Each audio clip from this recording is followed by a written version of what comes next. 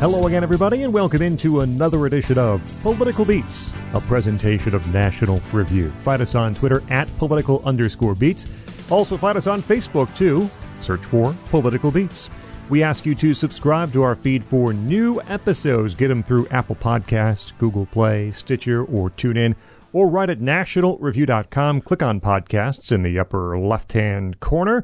You'll find Political Beats and all the other fine NR podcasts. Listen, enjoy, share, and also leave reviews.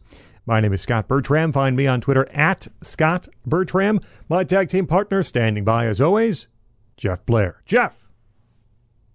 I got to tell you, Scott, I'm tired of you. I'm tired of your heroin habit that is spiraling out of control.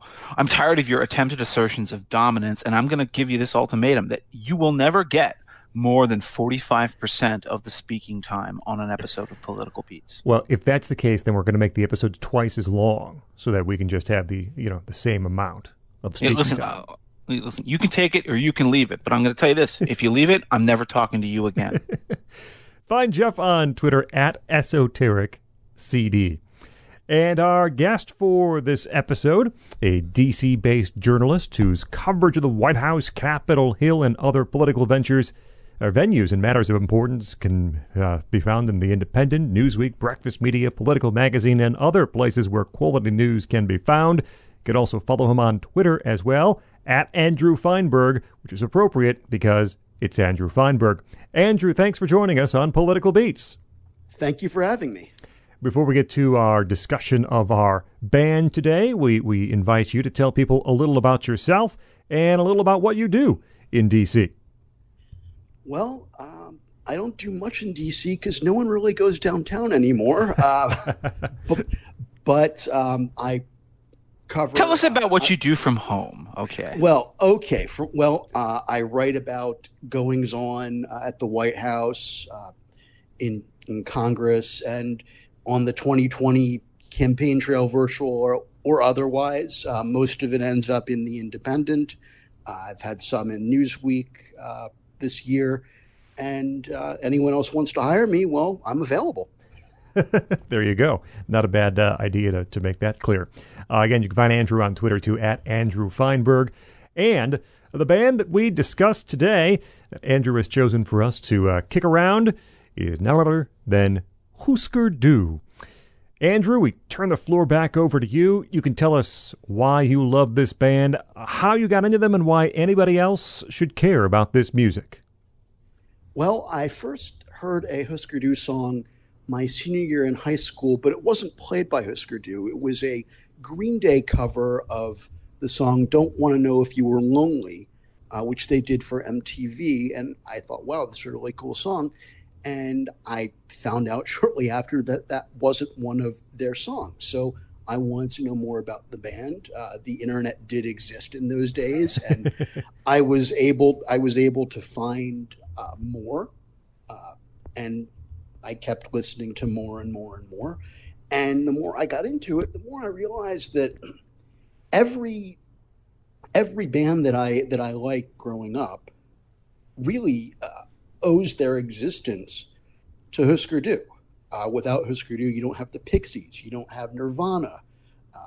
I can think of many other bands, but not off the top of my head. But they're one of the most influential, I would say, bands of the late 20th century, and you can trace so many artists back to that trio that broke up in 1987. Go!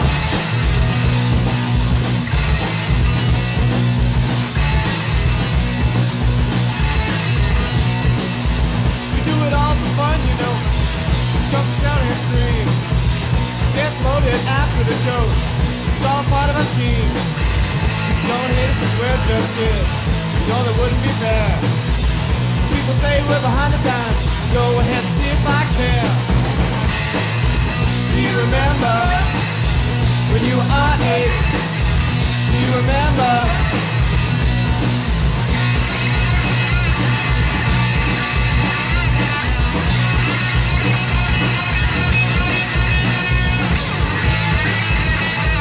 For me, the Hüskers are a phenomenon, an absolute phenomenon of sound, and also sort of kind of coming of age. So I discovered them in my teens. Of course, they had broken up long before I was even aware that they existed. I think the first time I ever heard the phrase Hüsker Du was on a Mystery Science Theater 3000 episode. Those guys are all from Minneapolis. And so somebody in the film they're watching says, "Do you remember?" And then Joel says, "Hüsker Du in Norwegian means, do you remember?" And then I realized, oh, wait, Hüsker Du. Apparently they took their name from a board game that I'm completely unfamiliar with. Where the child can outwit the adult. You see, I've never played it, and I would not want to put myself up against my son in a game like that because he would probably spank me. But the thing about the Hüskers were like they weren't a band that was ever, for me at least, in my childhood, they were never played on the radio. You never saw them on MTV. You certainly didn't see them on VH1. Their CDs, of course, kind of famously, their albums have languished. They've never been remastered. They've never had a compilation of the best of Hüsker Du or anything like that. This is a band that was almost like a challenge band. You had to get into them the straight way just by getting the records and listening to the music. And I didn't do that until I was in about my senior year of high school. And of course, what am I? I'm a high school senior. I'm 17 years old. I am full of what you might imagine is teenage angst, as all seniors and juniors in high school are. I'm an angsty, dreamy, musical kid. A little bit weird, but deeply invested in music, got a lot of emotions running through my mind and my heart. And then I find an album called Zen Arcade.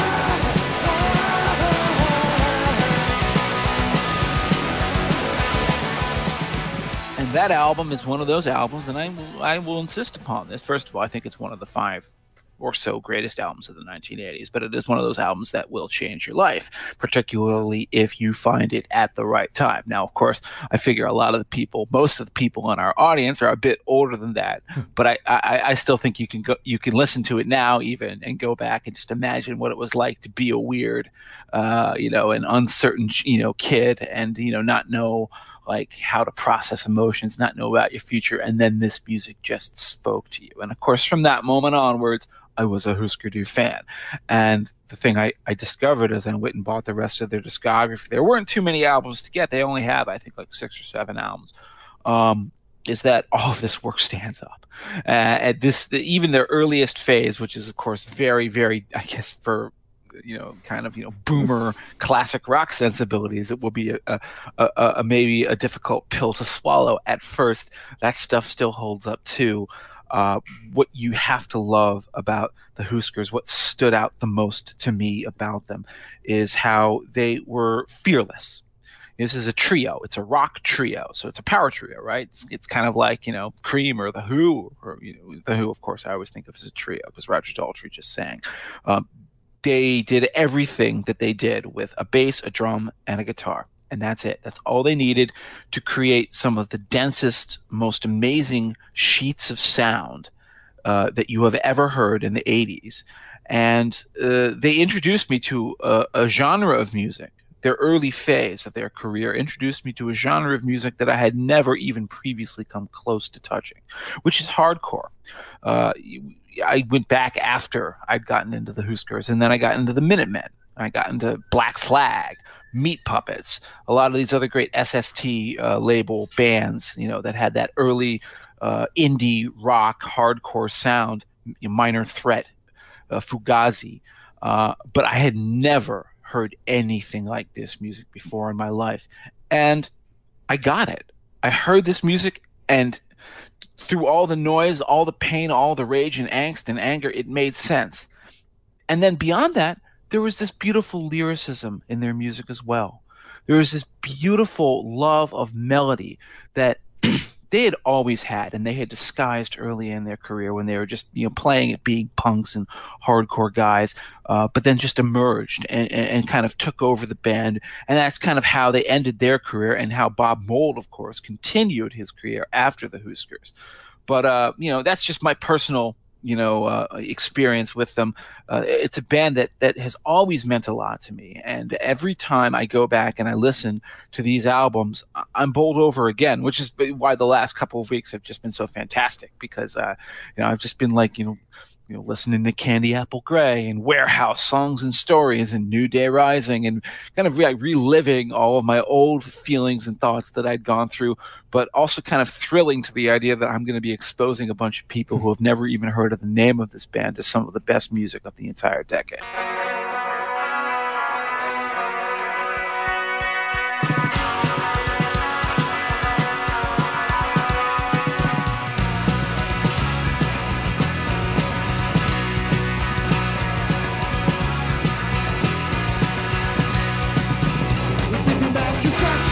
Once was not enough. They say they want a second chance, and all they say is tough. The world of science went too far, there's no way to survive. Why can't we get a six straight out? 'Cause I wanna stay alive.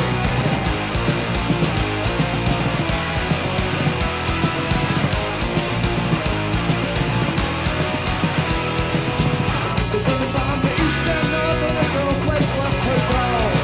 The sun melts overcrowded, so that's Sandwich, Mexico. The people's only worth their time, but they've got all that land. There's no need for civil war, we know they'll understand.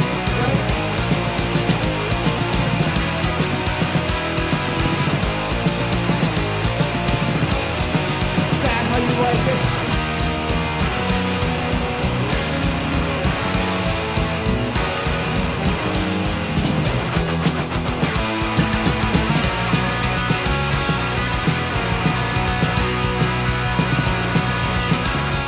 Going to be an experience, because that's essentially where I was, aware of Hüsker Dü for a long time, and I do know that one of my good friends in college had handed me a Hüsker Dü album at some point, and I tried like heck to remember which one it was this week, but I'm getting old, and that was like 20 years ago. I think it was Flip Your Wig, but it could have been New Day Rising. And so I had heard some of the band. I actually had heard more, I don't say more, but certainly have heard Sugar, because they were very big when I was working in around the time I was working in music radio, and so I played some of their songs on the college station, and so I knew Bob Mould. I know how prolific he has been in his solo career after Hüsker Dü. I think he just announced that he's releasing a boxed set of all of his post Hüsker Dü like releases. 24 albums or something. 24 albums, right? It's like, holy Christ! How are you gonna get through that? But really, for the most part, especially with the early stuff, the stuff we'll talk about first, this is my first opportunity to really go from pillar to post on Hüsker Dü. One thing I'll say on the outset, and we'll talk much deeper about a lot of things certainly, but this really was a consistent band. You could enter virtually anywhere. I don't know if I'd recommend Land Speed Record. You could enter virtually anywhere and still find the qualities that made them such a really great band of their era. And you can jump around from any of those, as Jeff said, about 6-7 albums that came out during the career. In terms of finding differentiation, there's production differences, and on the later albums, they'd add a few extra instruments here and there to flesh out their sound on a few songs. But by and large, once you have the Hüsker Dü template, you know approximately what you're going to get on the albums, and it tweak it a bit, and you can see some maturation in some of the songwriting and the lyrics. But by and large, you know what you're going to get out of Hüsker Dü album from start to finish. Just a really consistent band too. I would actually. Andrew, what were you going to say? No, I think that's one of the greatest things about this band is that there's really no such thing as a bad Hüsker Dü album. Some of them, there are songs you can take or leave. You don't have to like every single song and every single album, but there is not a single record in their catalog that I could say, or really anyone I think could say, oh, that just sucks. That's their worst. That's not even worth listening to. Well, I mean, I think I would actually also disagree a little bit with Scott when I say that, like, it's always the same. You're going to get the same kind of a thing with this band. I think one of the things that strikes me the most about the Hüskers, and I guess what I loved about them when I finally, got all of their material and, sort of, took in the breadth of their development, is that there's a strong development. Now, there's a bit of artificiality to that development. Okay, I guess maybe I'll start by saying, well, who are these guys, right? There's 3 members of this band, right? They're out of St. Paul, Minnesota. There's obviously, as anybody who's listened to some of our older shows on the podcast knows, we've talked about the incredible Minneapolis, St. Paul area rock scene. It wasn't just the Hüskers. I mean, Prince was out there too. Of course, he's off in his own sort of world, doing his own thing. But the Replacements come from there too. You've got even. Soul Asylum. Soul Asylum. I mean, heck, even later on, you get like Trip Shakespeare and stuff like that. And gosh, if we're getting to the 90s, hey, Semisonic, I suppose, right? But the Hüskers and the Replacements, I think, were kind of like the 2 flagship bands. But Soul Asylum kind of made it big a little after them. But they were huge out in this scene in the early 80s. And what was the scene for them? It was hardcore post-punk, which is where you got these very loud, very noisy, very angry and angsty bands. Of course, the Replacements were kind of like drunken louts who were just having a lot of fun. And Hüskers were 3 guys. It was Greg Norton, who was their bassist, and it was Grant Hart, their drummer, who was also a vocalist and also a songwriter, and then it was Bob Mould, who was also a vocalist and also a songwriter. So you had a lot of really interesting tension between the 2 lead guys in this group. All right. Although I wouldn't say that the Hüskers were not drunken louts, at least in the early period. Well, they were drunken, as everybody else was during this time. Because come on, it's Minneapolis and St. Paul in the early 1980s. Listen, you're going to have a beer, right? Just a beer. No, okay. Maybe you're going to have 13 beers. Maybe you're not going to have as many beers as Paul Westerberg would, but you're going to have a lot of beers. It was obviously a very sort of, crazy youth scene. But what set them apart from everyone else is sort of like the sincerity of their lyrics. The Replacements were known as this sort of wacky, off the wall, kind of funny, goofy band that did all sorts of, strange antics on stage. And then Hüsker Dü, as you might even imagine from the fact that they made their band name this very kind of like esoteric Norwegian or Swedish, I don't even know what it is, sort of board game reference. Danish. It's Danish. It's Danish. Okay, one of those Scandinavian. Of course, all the Scandinavians in northern Minnesota, they can probably differentiate this stuff in a way that I never have been able to. But they were very serious. This was a band that played for keeps. They got up there on stage and they screamed their hearts out, and everything was dead serious. All of their releases were dead serious. And the funny thing about them is that there's been this new boxed set recently called Savage Young Dü, which is a 3 CD set that I just highly recommend. You should already be a fan of the band before you buy this. But if you are a fan of the band, you should not be without it, because I think it's almost revelatory. It shows you that even in their earliest days, when they were just a bunch of kids in 1979. I think, Mould met Hart at a record store, and Hart was the guy who sold him his weed. And they decided to form a band with Greg Norton. That's the way kids get together into rock groups, right? Yeah, they, even in their earliest days, they had a flair for melody. They had a flair for song construction and composition. Lover's Lane with such drag, my big brother told me. She said it's nothing but trouble from beginning to end. So when I had you, girl, up on top of that mountain, that's when I said, why can't we be friends? But then you said, no, no, no, just gotta have sex. What would my friends got to think of me? No, no, no, gotta do it correct. And then I let my shit down, it's too late.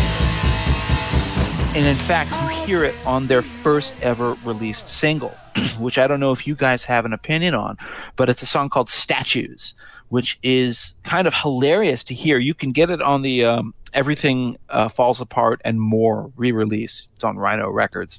Good, it's a decent album. We'll get to it. But they include the first single as a bonus track. And the funny thing about it is that Hüsker Dü does not sound like a punk band or a hardcore band at all. They sound like Public Image Limited.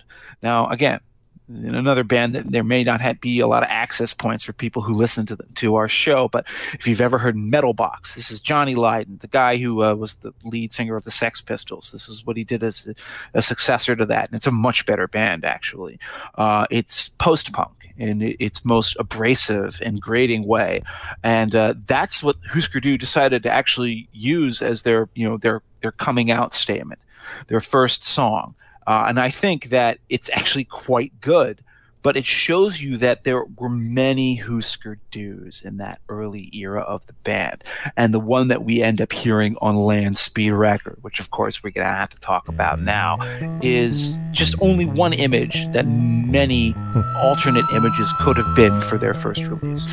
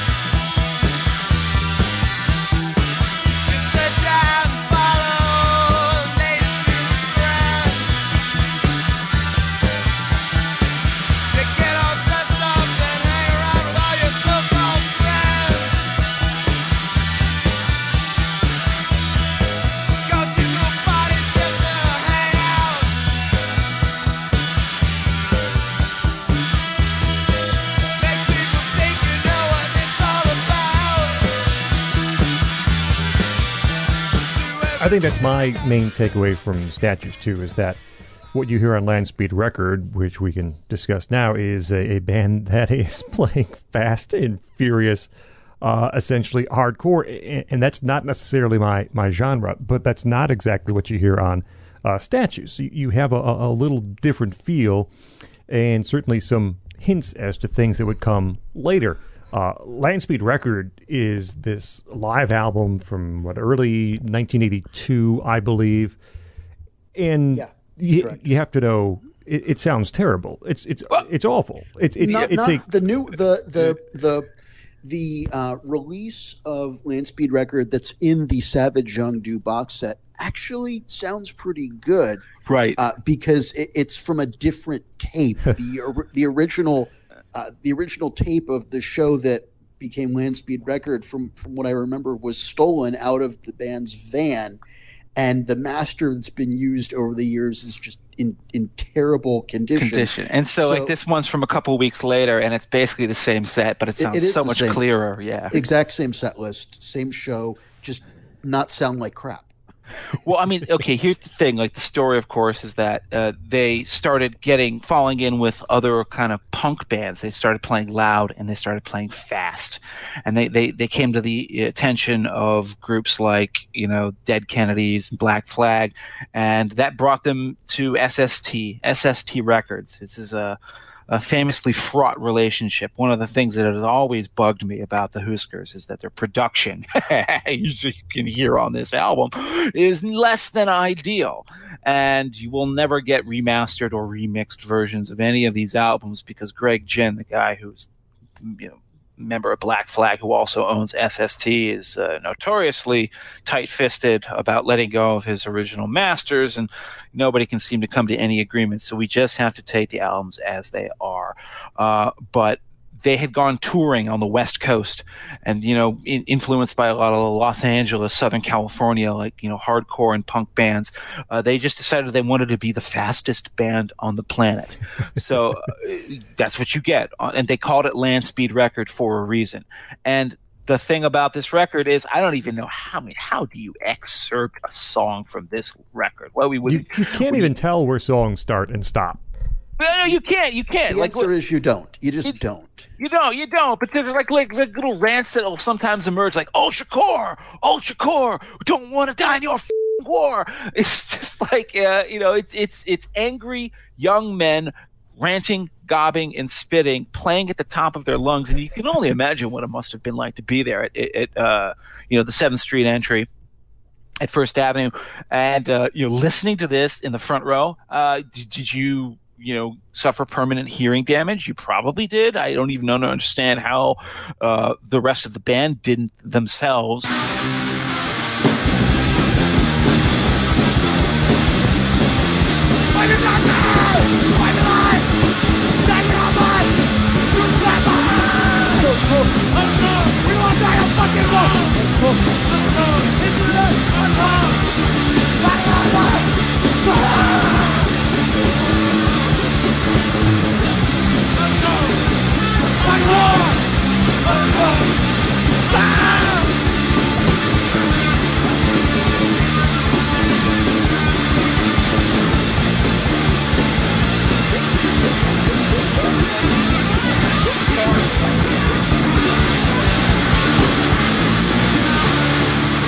But it's intense, it's angry, and the funny thing about that Savage Young Do box set is you can hear earlier versions, demo versions of these songs, and they sound much more measured and much quieter, slower, more melodic. And so you see that they were clearly trying to do something. This is almost, I'm not going to call it a pose. It wasn't like they were being phony or just trying to get on board with a trend, but they clearly decided, like, we are going to be the most aggressive version of ourselves that we are capable of being.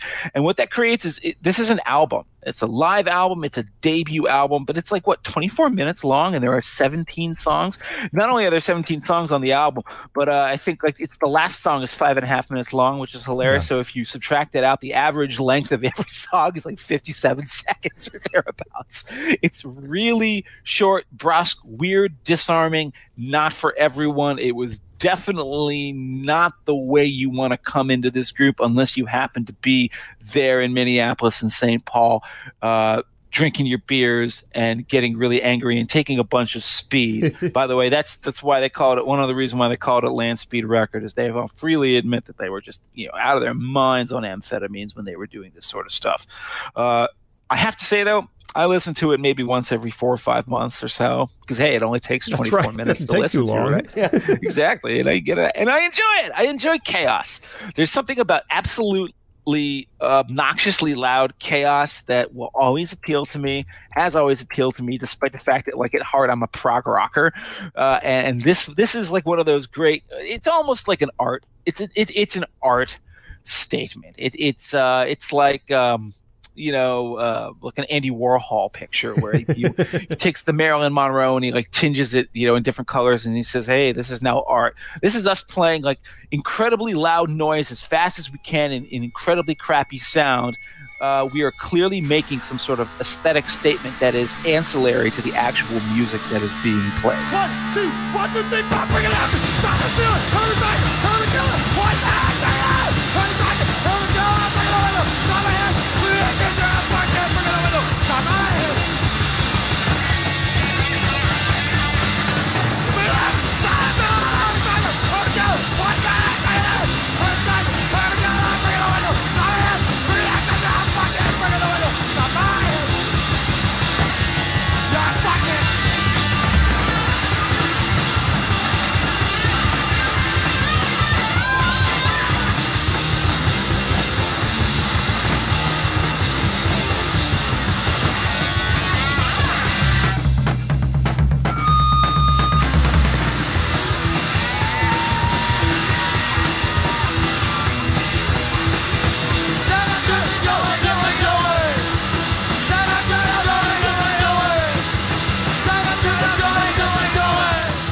course, that wasn't going to be what Hüsker Dü was going to be.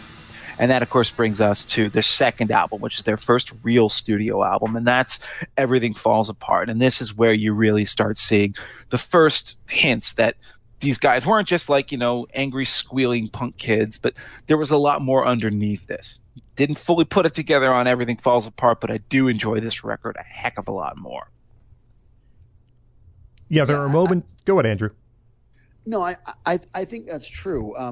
The thing about Everything Falls Apart that's always sort of, I don't want to say bothered me, but I haven't liked it as much as any of the rest of their catalog. I think it's a little uneven, not bad. There's no bad songs on it, but I think it's more of a transitional record, and it's good to listen to. If you really like that kind of genre, either the hard, especially if you're into hardcore, which I am, but not that much, which is, I shouldn't say as a DC resident, but there's. But Minor Threat is so ashamed of you.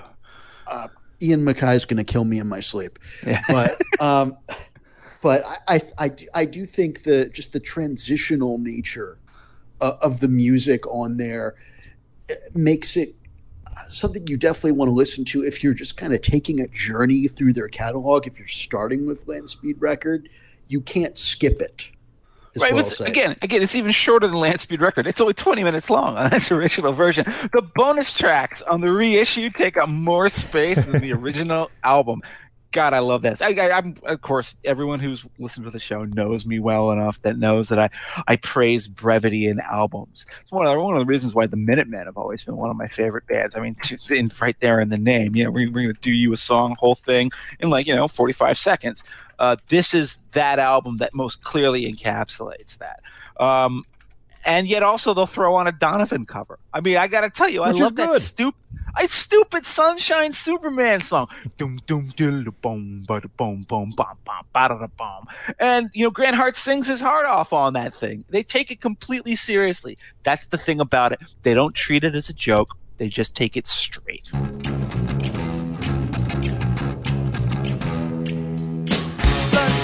on my window today.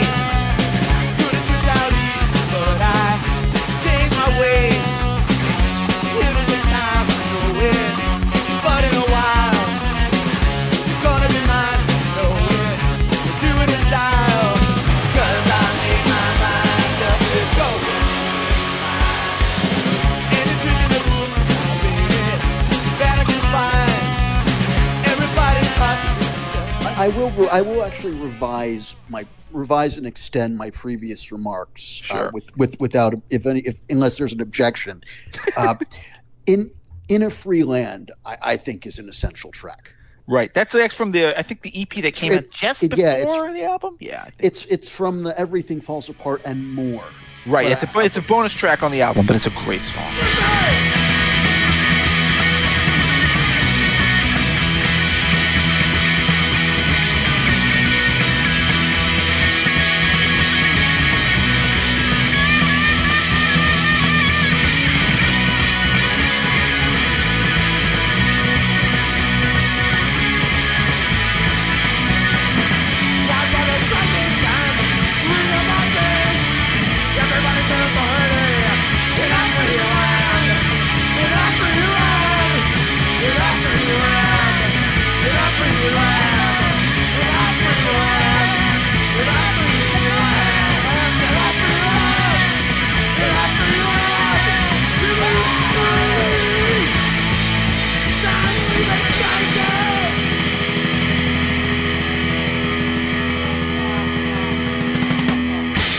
It's not even just that. That's, to me, Inner Free Land is significant because that's the first hint that you get of that shredding Bob Mould guitar sound. And then I think, by the way, that's going to be the thing that I want to really talk about that sets off the rest of their career, at least, this next part of their career from this early stuff.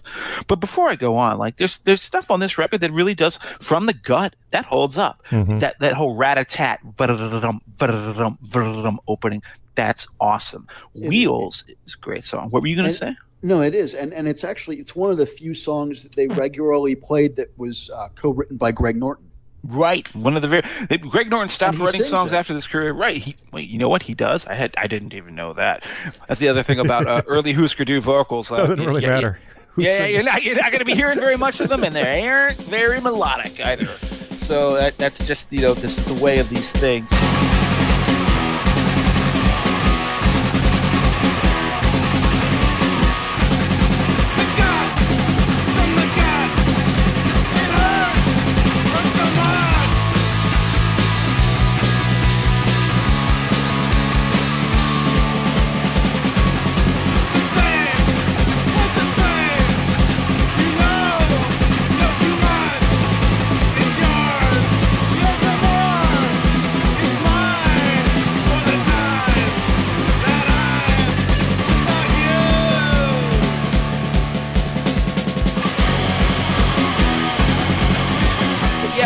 Not only that, but the title track, I think, is to me, that's an actual song. I mean, it's an actual song. There's an actual chorus. It's punchy. There's a chord progression. You can see something going on there. There's also that melodic guitar too. That, I guess, actually, because I think that comes out right before In a Free Land. That's the first point where you hear Bob Mould. Probably, he got his preamp set that he'd be sticking with for the rest of Hüsker's career. That guitar line cuts through. And then, you hear that and you realize that Everything Falls Apart is going to be the future of this band. It's not going to be stuff like Bricklayer necessarily. I got nothing to do. You got nothing to say. Everything is so fucked up, I guess it's natural to play. Everything falls apart. Everything falls apart. If I did all the things that you do, everything could fall apart. If I listened to the things that you told me, everything would fall apart. Let's think about our actions before we do them, everything will fall apart. If we do all the things that we say, everything can fall apart. I got nothing to do, I got nothing to say. Everything is so Which is 31 seconds I actually really enjoy. Because, hey, it's 31 seconds. We could drop the clip in of the song right now and, it would just be 31 seconds, over and done. I love stuff like that because of its brevity, but there's no question that this was, the prehistory of Hüsker Dü, and that everything that comes after this is so much different from them. And I think the thing, of course, that matters the most is that they finally signed permanently with SST. Land Speed Record.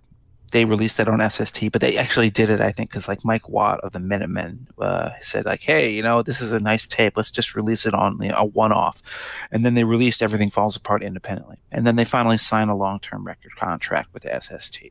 And now they're being professionally produced. I use professional in air quotes. Big air quotes. Very big air quotes. Because I think the big problem with the Hüskers has always been their production. The house producer for SST, Spot, they go fly out to California, SoCal, and he would produce them, and it would take they would basically do every song in nearly one take, and there wouldn't be a lot of post-production and not a lot of attempts to create a nice balance of sound. Somehow it all still manages to work, but it is kind of lo-fi before its time.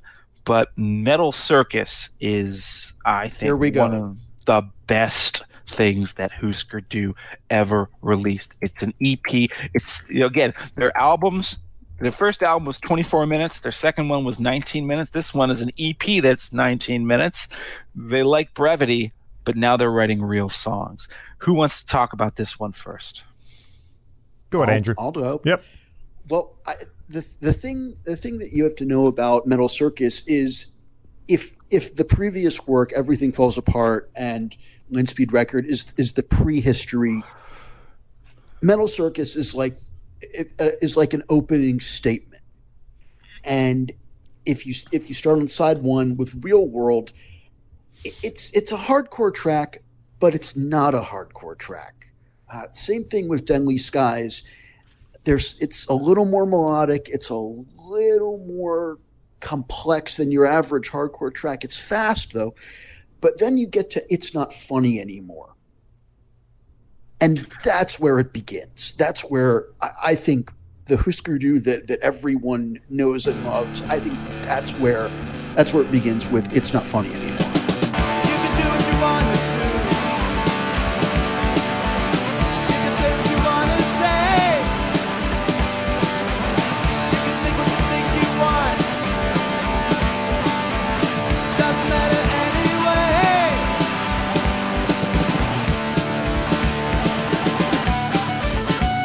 It's not funny anymore. It's not funny anymore. Play what you wanna play.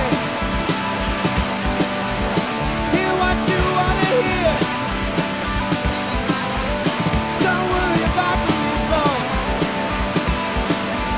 or the effect it has on your career.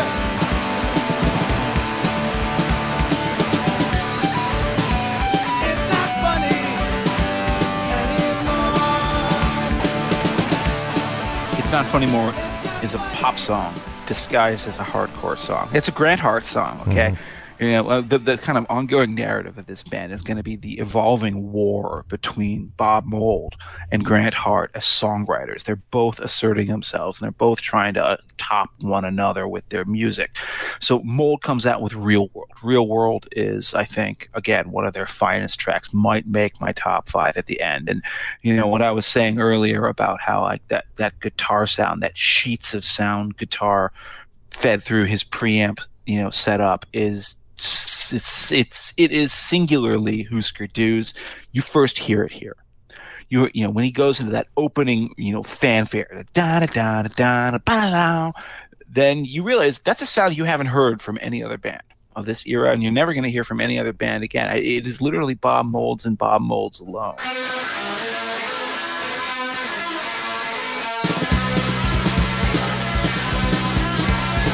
People talk about anarchy and taking up their lives.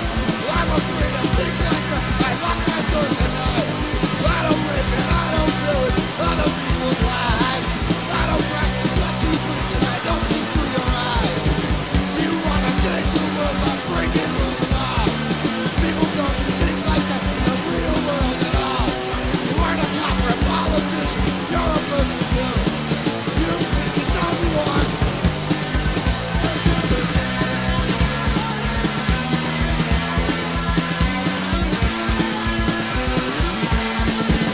But then you get to It's Not Funny Anymore, and you hear Mould playing a Hart song, and Hart is singing this one. Same kind of a song, but used in service of a completely different thing. When they get to that chorus, you know, da da da da da da ba ba da da da da da ba da da da da da ba.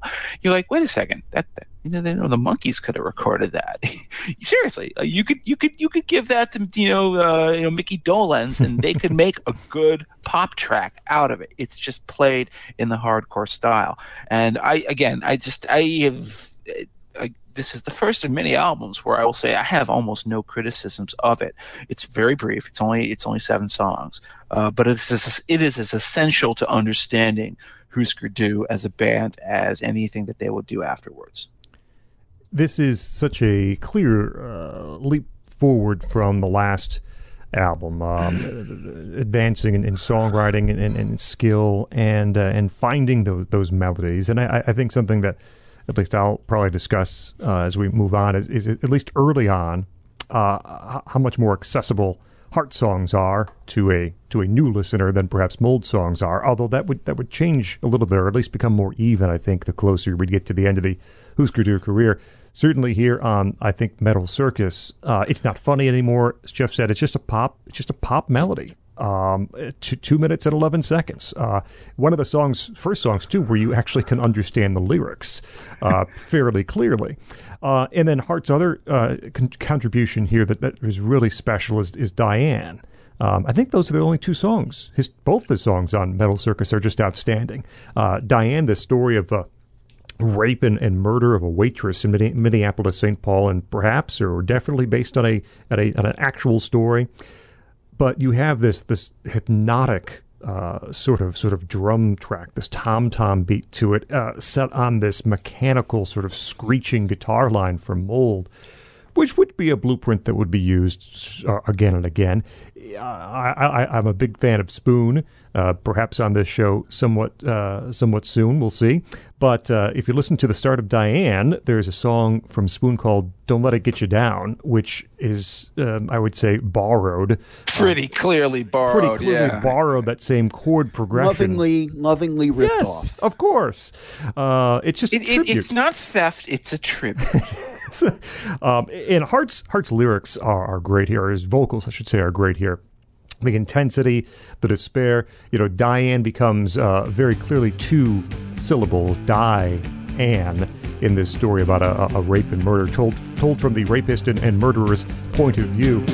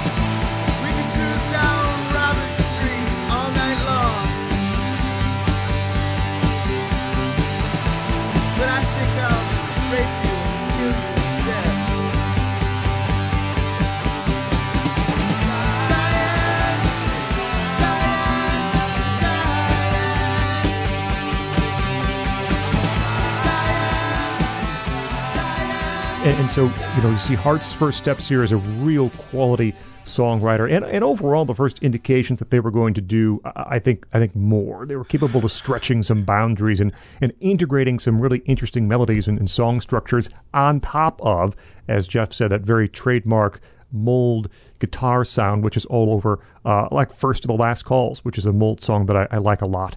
That you have that Mold guitar sound blending with the sense of melody that has begun to creep into some of the works. So the morbidity of these tracks, especially Diane, of course, wow, just dark as hell, right?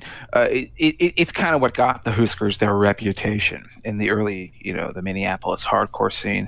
Hardcore is already hardcore, but these guys were harder than hardcore, right? They were like singing about topics that were just like really dark and weird and very serious. Again, the contrast was always made between them and the Mats. The Hüskers are from St. Paul. The Replacements are from Minneapolis. They're much more of a good time, fun times, drunk band. I think it's the other way around, actually. No, I'm pretty certain that the Hüskers are from the St. Paul area as opposed to Minneapolis. But you know what? Someone's going to fact check us when they listen to this show, and I may be wrong, and I may look like a fool. But I do think that it's funny that that on the song, It's Not Funny Anymore, Grant Hart does write that line. He sings that line where he says, play what you want to play, hear what you want to hear. Don't worry about the result or the effect it has on your career.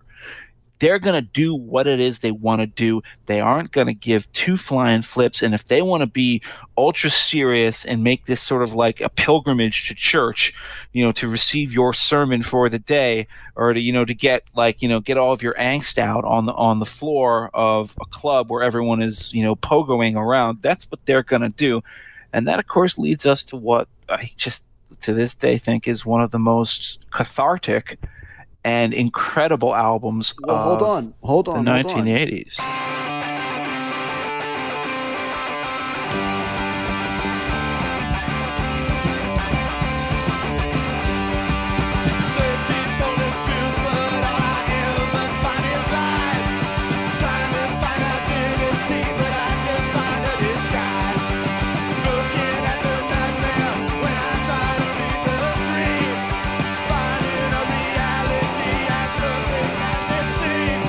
Somewhere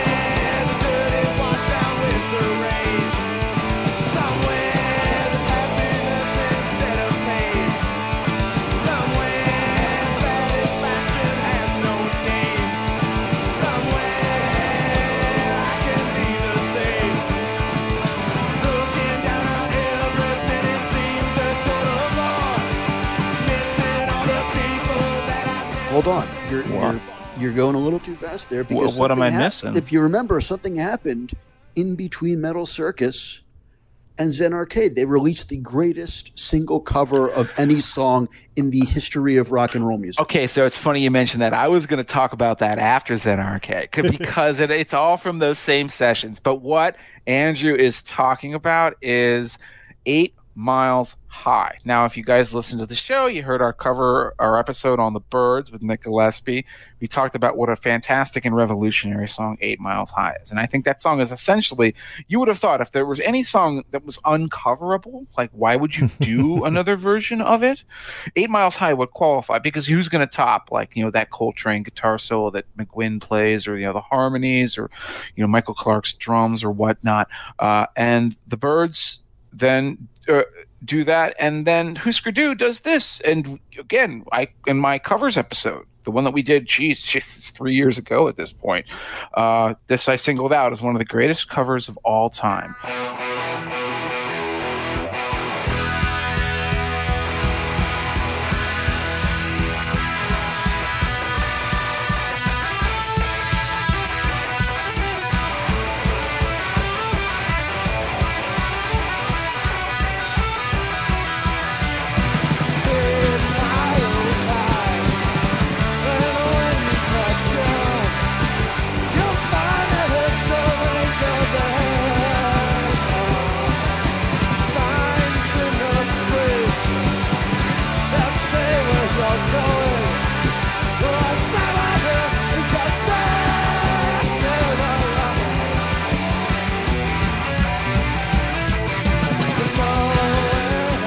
Hear Bob Mould just absolutely shredding his guitar and turning it into sort of that signature sound, that signature instrument that defines Hüsker Dü during this era.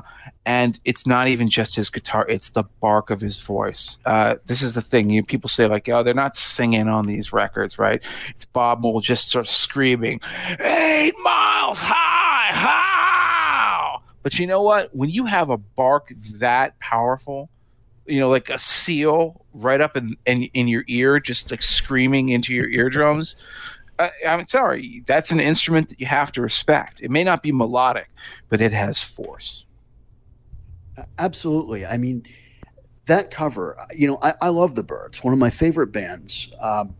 But this is a whole other thing. And it's not as quite transcendent a cover as, say, 9 Inch Nails cover of Johnny Cash's cover of 9 Inch Nails Hurt. I'm sorry, but it's.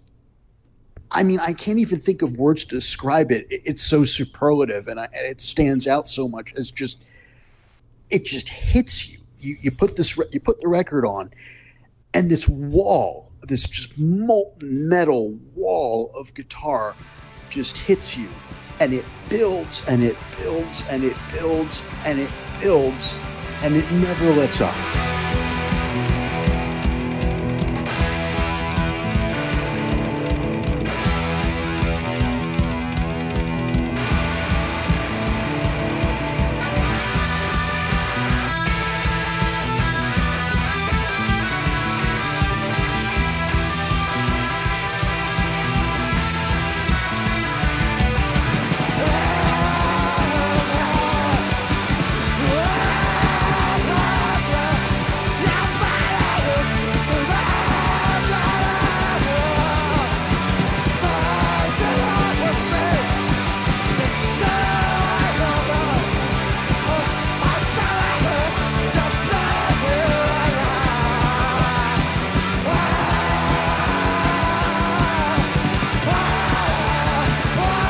What impresses me the most about it is that it's not just thrashing.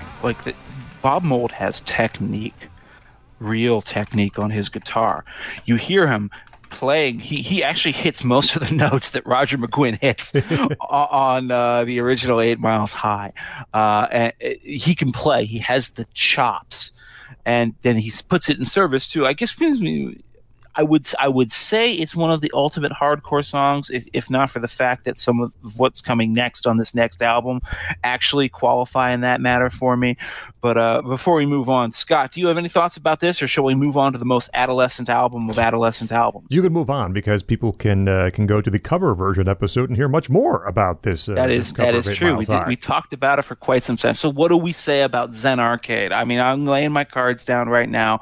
I think it's one of the greatest albums of all time, probably top 20 of all time, certainly top 5 for the 1980s. An album that sort of changed the way that I heard and understood music. And what's so funny about it from the perspective of their career is that, prior to this, they'd been releasing, these very short EP almost style records. They had an EP that was as long as their other 2 albums, right? This is, 20 minutes and out. And then here's a double album, 75 minutes long. And not just a double album, a concept album. A concept album. And what is the concept? See, by the way, Andrew, that's funny you say that, because I've always thought that Zen Arcade is best heard not necessarily as a concept album about here's this kid and he leaves his home because he has a bad family life and he goes out into the world and he has disappointing experiences romantically, and then he decides that maybe I should give up and kill myself, but no, I'm not going to give up and I'm going to go back on to living life. That's the nominal narrative of the album. But you know what? Just treat this as a series of deeply felt character sketches about what it feels to be 17. And there you have Zen Arcade. There are songs on this album that are almost incomprehensibly strong and overwhelmingly powerful. They're difficult. They're difficult songs. I even joked about this on Twitter. The first half of this album has a lot of their more hardcore stuff on it. And I'm like, how am I going to get the normies to understand a song like Pride? All right. Pride is a minute-long, just absolutely noxious, feral blast of self-hatred. It's Bob Moan screaming about, my stupid pride, my selfish pride. I've ruined things. I've made a horrible mess of everything. It's self-loathing, basically packed into 1 minute of the most hardcore music you will ever hear. And it may not be for everyone, but it most certainly is for me.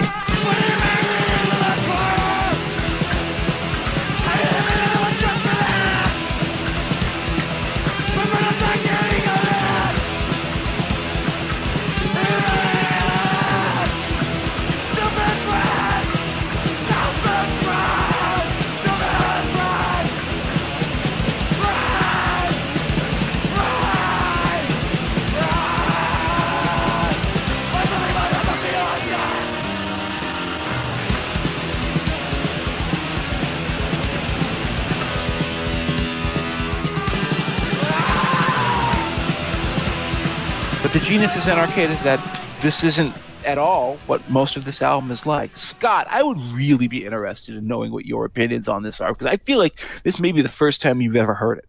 It almost certainly is the first time I've ever heard it, and I sympathize with your efforts to get people to sort of latch on to the more hardcore elements of the album. We had talked via Twitter beforehand. Side 2 here, or the second side of the first LP of Zen Arcade, is the one that I want to say I struggled with. I mean, I can see what's happening here, but it's the one right. that I could not embrace, and that definitely means I don't have the album as quite as highly quite as highly not respected, but quite as highly placed as you do. And it probably is a lot of that side 2. You have 4 straight mold tracks to kick off side 2 of this 4-sided album, Beyond the Threshold and The Biggest Lie and I'll Never Forget You and one more.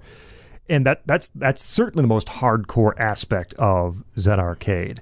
It's not cut terribly much with some of the more pop or melodic aspects of the songwriting that you will find elsewhere on the album.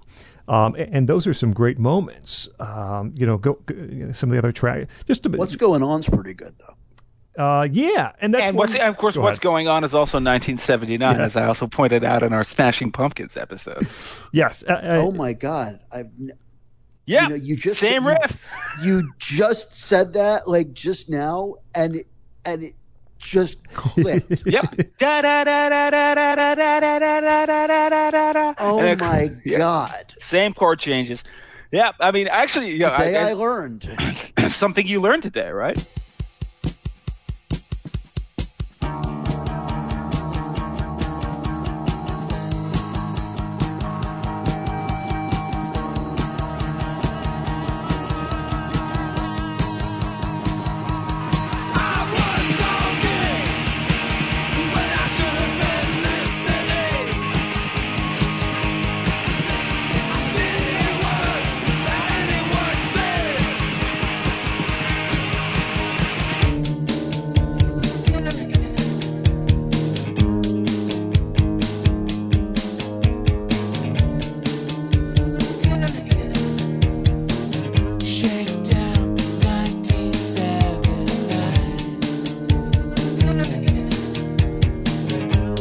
Yes, it's something I learned today. Anyways, what were you saying, Scott? Come on. The guitar sound that Jeff had mentioned, and it's all over the albums as Bob Mould's signature. It's different from sort of the I want to say upbeat, but kind of buoyant punk riffs. It's more of an oppressive sort of sound, right? It's helping to pull out these very detailed sketches from all of these lyrics, and I hear it. You mentioned 1979. I mean, I hear it a lot, and especially the early Smashing Pumpkins, the way Billy Corgan's guitar sounds. It's a direct influence of Bob Mould. There's a lot of it in those Smashing Pumpkins songs, but you hear it in a song like say Whatever from the Mould songs from I think side 3, and. Yeah. That's one where, again, you have this guitar sound that just matches this really kind of dark, depressing set of lyrics of a character sketch. Oh man, I've got thoughts on Whatever, but I'll get to those later. Yeah, doesn't get along with the outside world. Would rather be alone. Mom and dad, I'm sorry. I'm not the son you wanted. What could you expect? That's entirely what Whatever is about, and that guitar tone just helps to really wring every emotion out of that set of Mould lyrics.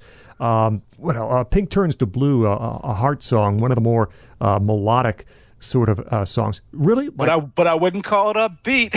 No. It's about the worst possible thing ever. Yeah, it's the poppiest song ever written about your girlfriend dying from a heroin overdose. It's like that scene in Breaking Bad. Remember when Jesse Pinkman's girlfriend dies of a heroin overdose, and the guy just Walter White stands there and lets it happen. It's that horrible, horrible, horrible moment. And yeah, it's not even like an upbeat sound. It's not a chipper sounding song, but it's definitely very poppy and melodic. Yes. She was always by my side and never tried to leave. Standing up for me and like a tree for what she believed.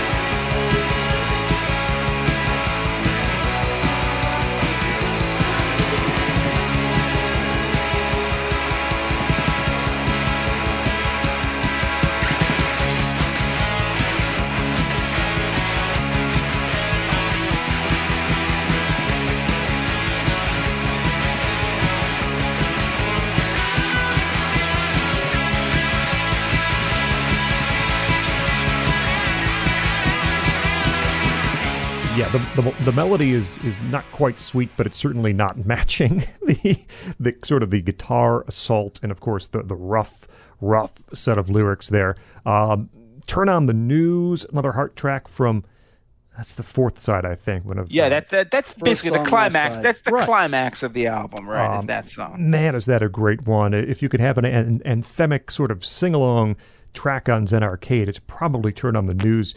Hart's kick drum is pounding on nearly every beat in the song, while Mould's guitar is just crunchy all over the place. There's hand claps over one of Mould's just really brutally tough solos. This set of lyrics that sort of is commenting on, well, as the title indicates, turn on the news and see what's going on.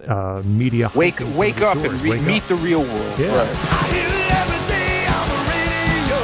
Somebody shoots some guy they don't even know. Airplanes are falling out of the sky. A baby is born and another one dies. How it's filled with refugees now. Doctors finding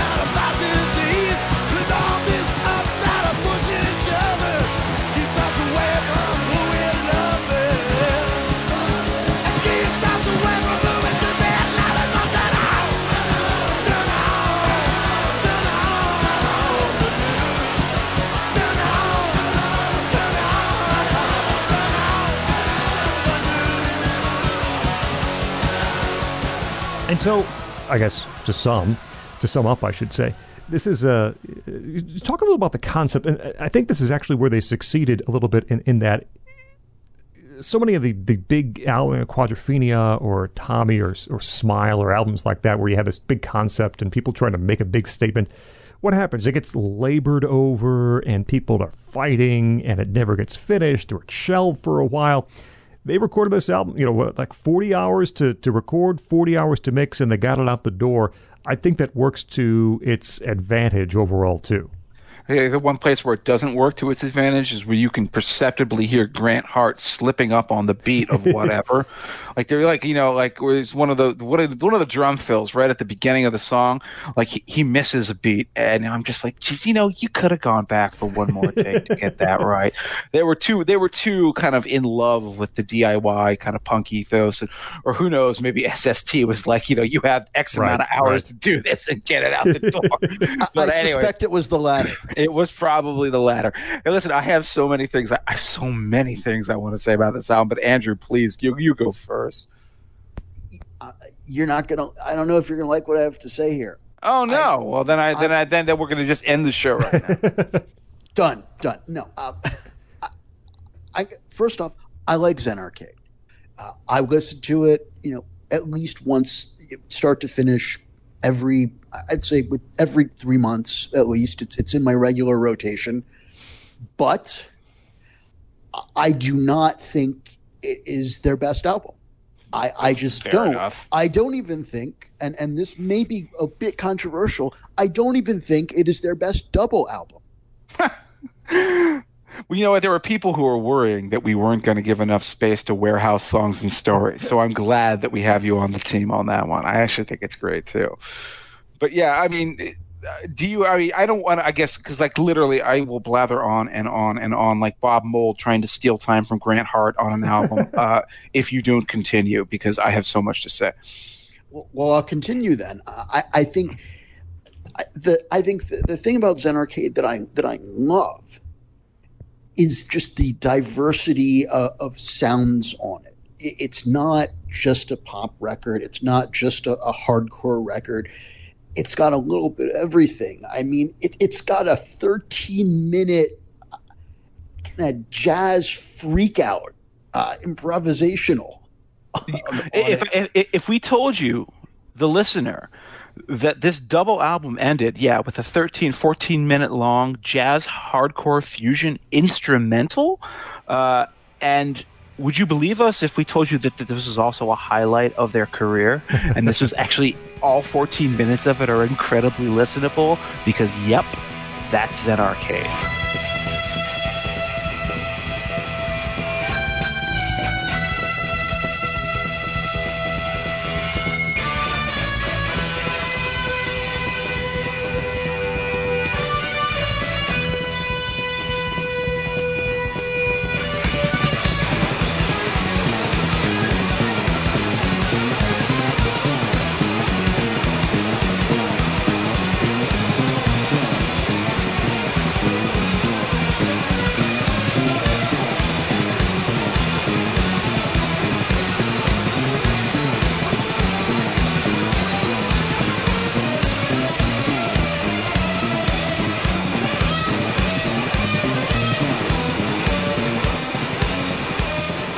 That's absolutely true, and it's, I think, one of the highlights of the album is Reoccurring Dreams.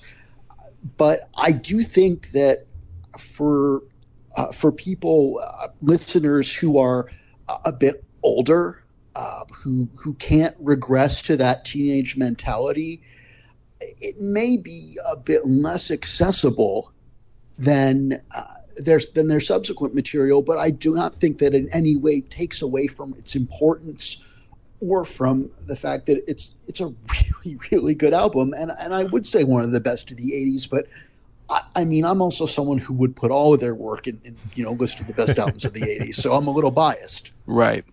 I mean, I described this album right when we began mentioning it as like the most adolescent album of all time. And, as Andrew pointed out, like it probably does help if you encounter it maybe when you're younger, not because like, oh, the music objectively isn't something that you can appreciate when you're older, but the intensity, the absolute intensity of these emotions that Mold and Heart are discussing is something that just will kill you if you hear it when you are at that age. There's a song on here. Again, one of the reasons why I appreciate that side too, that I know Scott hates, the hardcore side. There's a song here called "I'll Never Forget You," and of course, I just remember when I saw the title on the track, I thought, "Is this a love song?" Well, clearly, "I'll Never Forget You," and then you hear the lyrics, and it is one of the most brutal sounding assaults. Melodic, the bass of Greg Norton's bass that opens at that dum da dum da dum da dum dum da dum da dum da dum. You just know that you're in for a really bad ride. And those lyrics, I told you everything I knew about me. You didn't listen to a word I said. I spilled my guts and you just threw them away. You never cared about me. I only wanted to be your friend. Now it's got to end. And now I will never forget you. I will never forgive you. That's why he'll never forget that person, is because he confessed all of his darkest and most painful inner secrets to that person and hoped to have a connection and a bond with them. And they just, like that Simpsons episode where Bart has the crush on the older girl and she instead wants to make out with Jimbo, the bully. And then Bart has this dark vision of her reaching right into his heart, Indiana Jones in the Temple of Doom style, ripping it out of his chest and then bank shotting it into a trash can saying, "You won't need this anymore." That's the level of pain conveyed on that song. And it is at a level of intensity that I guess I do have to say is if you have an adolescent identification with that, if you found it at that time, it will probably always hit you harder than if you just sort of academically go back and study it as an adult.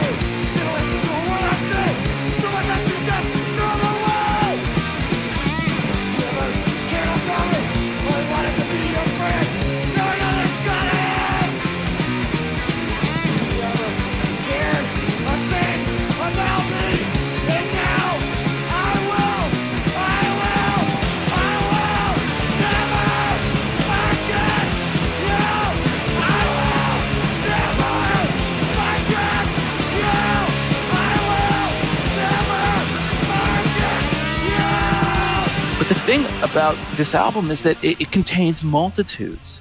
It isn't just like that really intense stuff. There are even on the harder songs like Broken Home, Broken Heart, which is about your parents are fighting. He's writing. Mold is writing from the external narrator's point of view. I look into your house, your parents fight. You don't know who's wrong or right, and you cry yourself to sleep at night. Again, very on the nose, no subtlety here. This is about every kid who's ever had that kind of horrible situation at their house. But that melody. Especially the ascending bass line, the dum da da dum da da da da dum da da da boom. That's a real melody in a hardcore song. Followed immediately.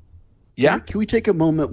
Speaking of bass lines, can we take a moment to just appreciate Greg Norton here, because I feel like he often gets neglected or pushed to the side. Right. There's the heart mold. It's the heart mold war, and then they forget about him. But here's the thing. I mean, if you listen to the earlier records, including Zen Arcade, the dude can play.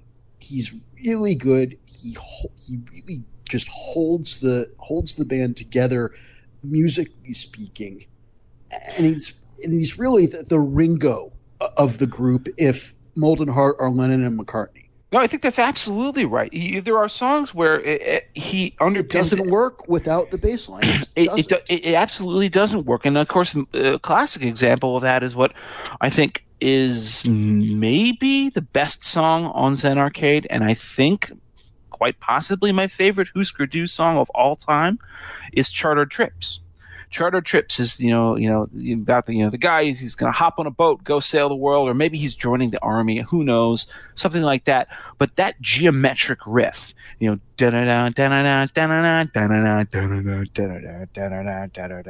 that's all underpinned by Norton's bass, and he plays with metronomic precision. It's actually, again, Hart who sometimes gets sloppy on the drums, but Norton never fumbles a note. And on Chartered Trips, I just have to praise the geometric perfection of that song. I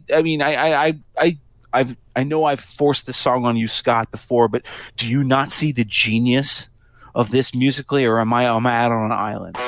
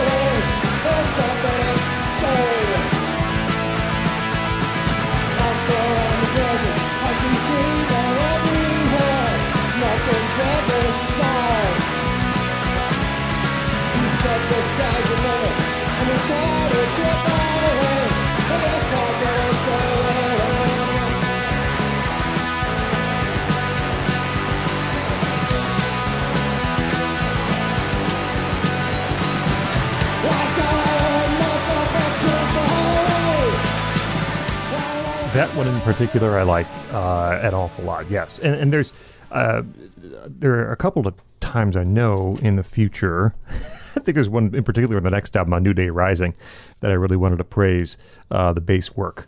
And that's something that sometimes it's the mix, right? I mean, sometimes this is not a terribly well-produced album as some of the stuff from this era is.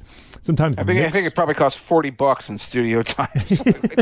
But yeah, I mean, sometimes the mix does not give you what you need from the bass. It depends on the song, but I think it's a real consistent way of playing that adds a lot to the songs.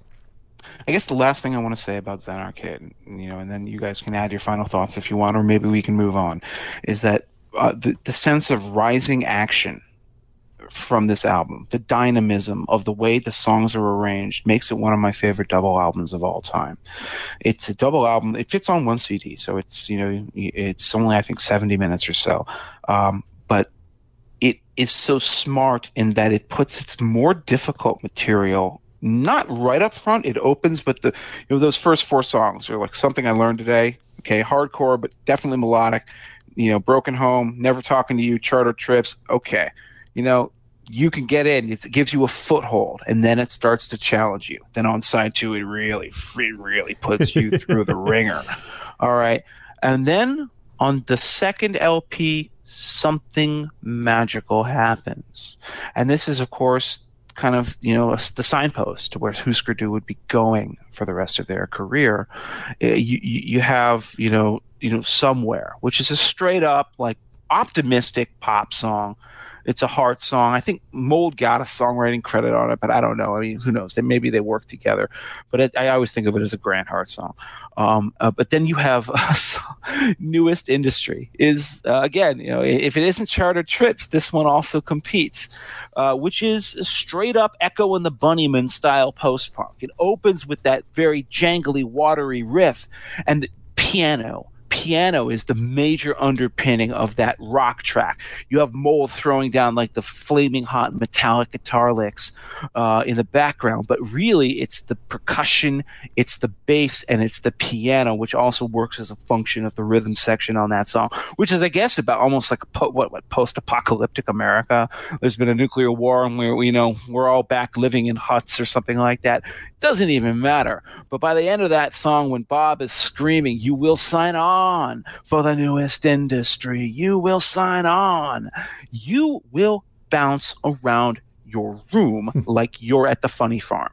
It is that exciting and that motivating. Now we live in caves and huts and we don't have pay TV.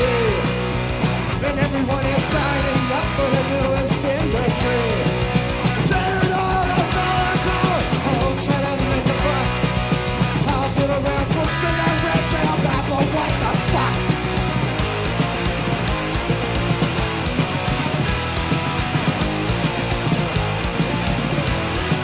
That's all right.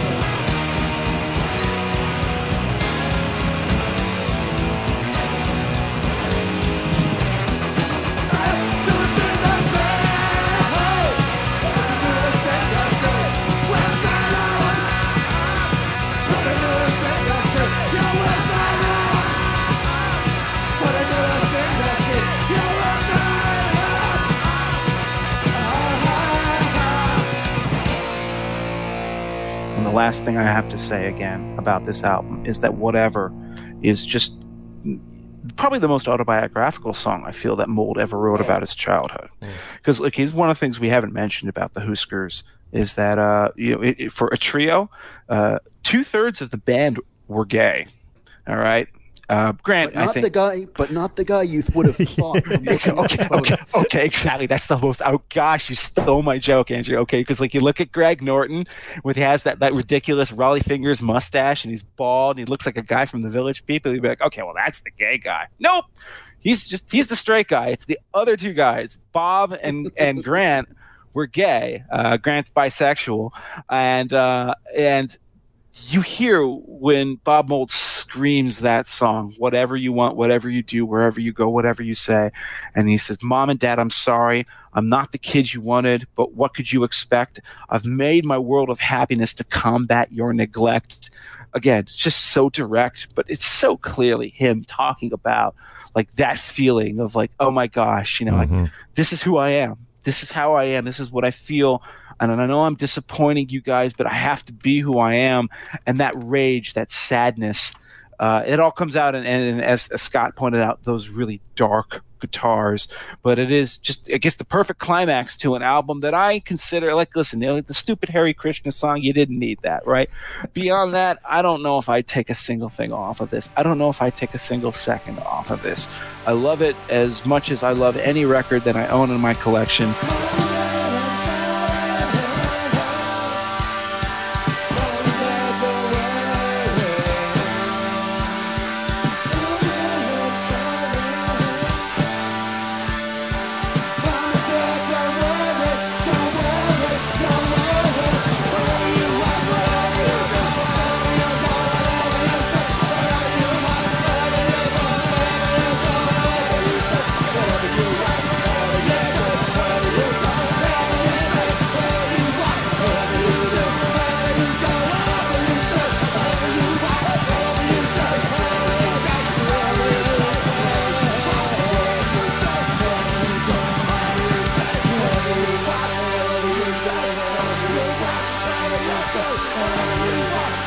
And if anyone wants to add anything, please do. If not, we'll just move on to a nice, brighter, shinier future, a new day rising.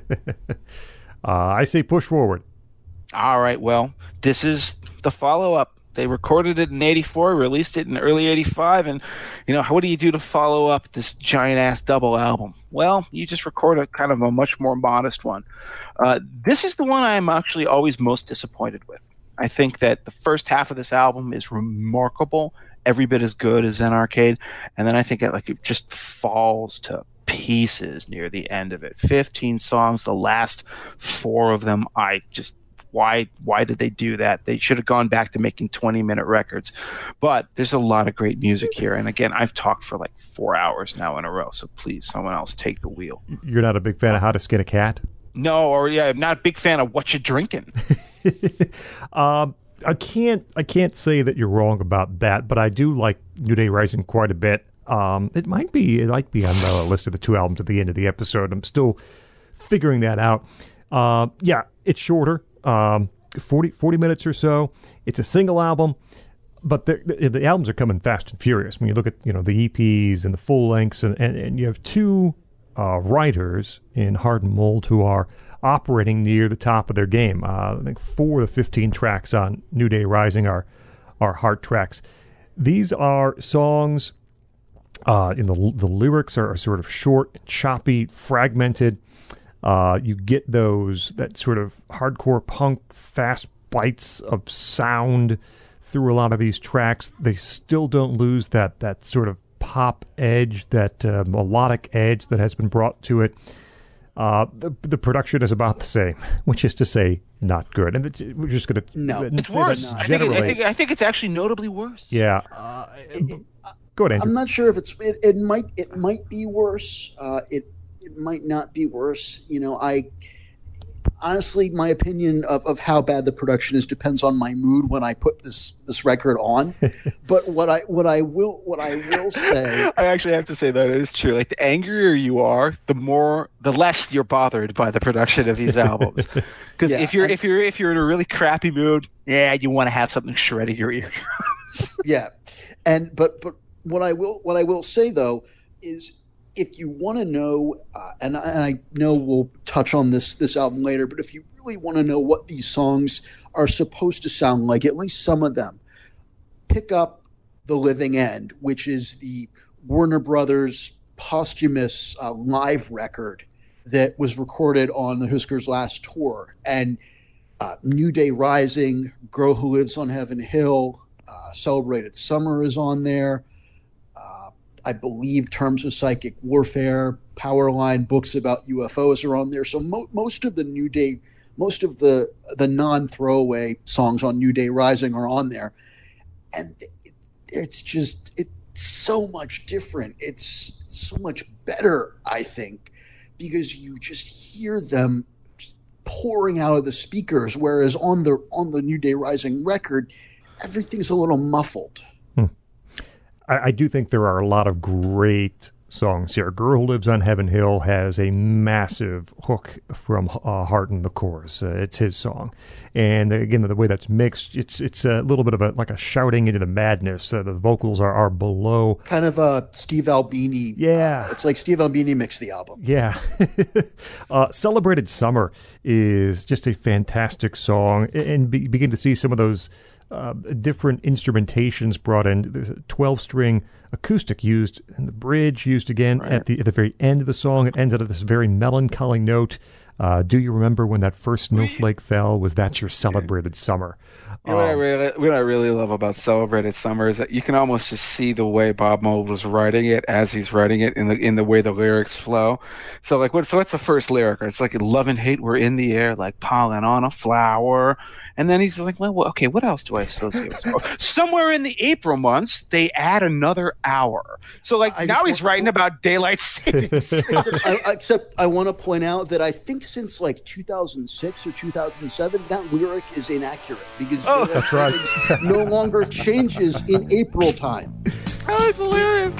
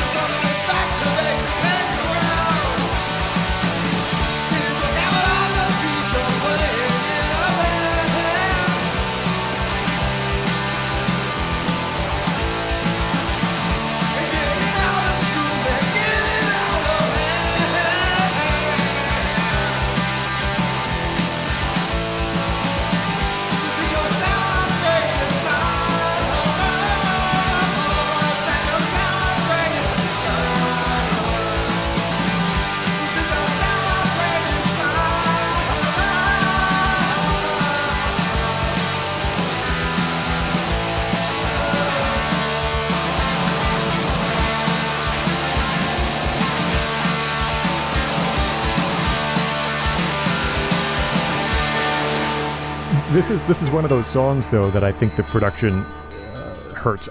When I hear that riff actually would have sounded better on Zen Arcade. Like they had a better guitar tone there. Yeah. And here it's okay. The thing about Celebrated Summer is that riff is one of the best. A lot of people consider this the greatest Hüsker Dü song of all time, by the way, and I can't blame them. It is up there.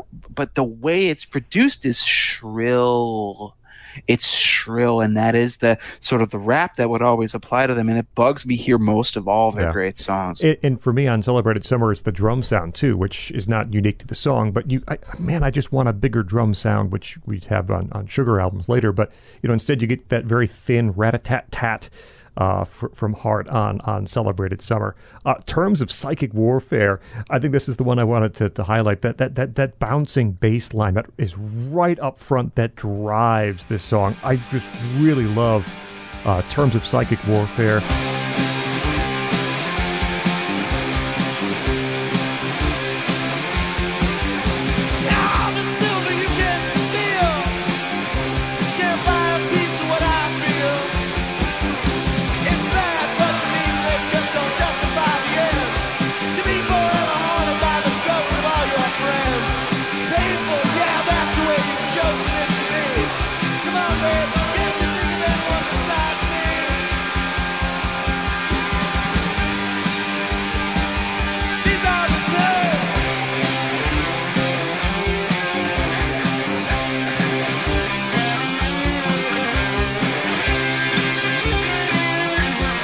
If I were to guess, I would guess that Jeff is not a fan of books about UFOs. I could be wrong. Okay.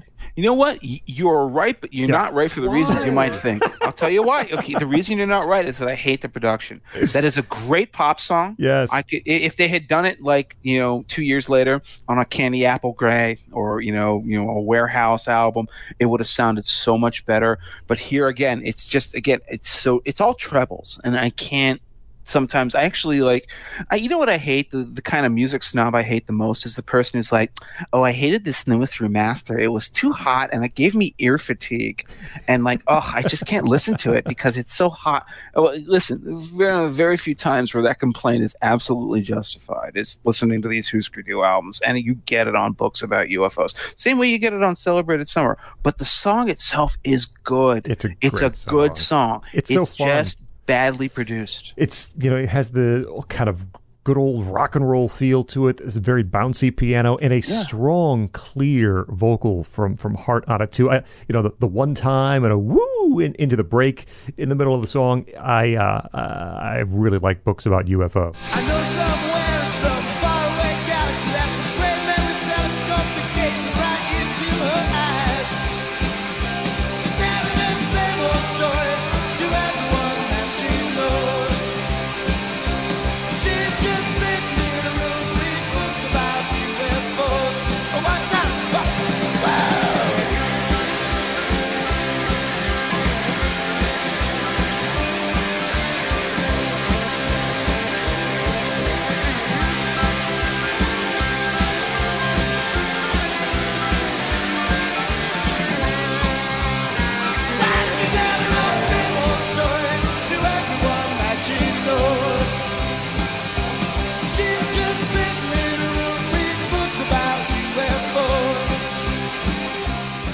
I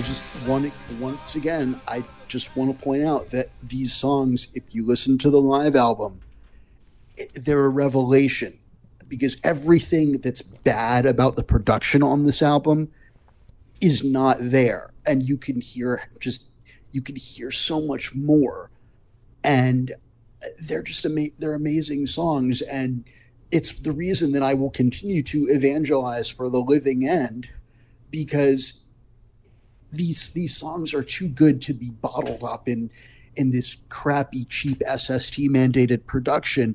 And there is a document of just how good they sound in a live room.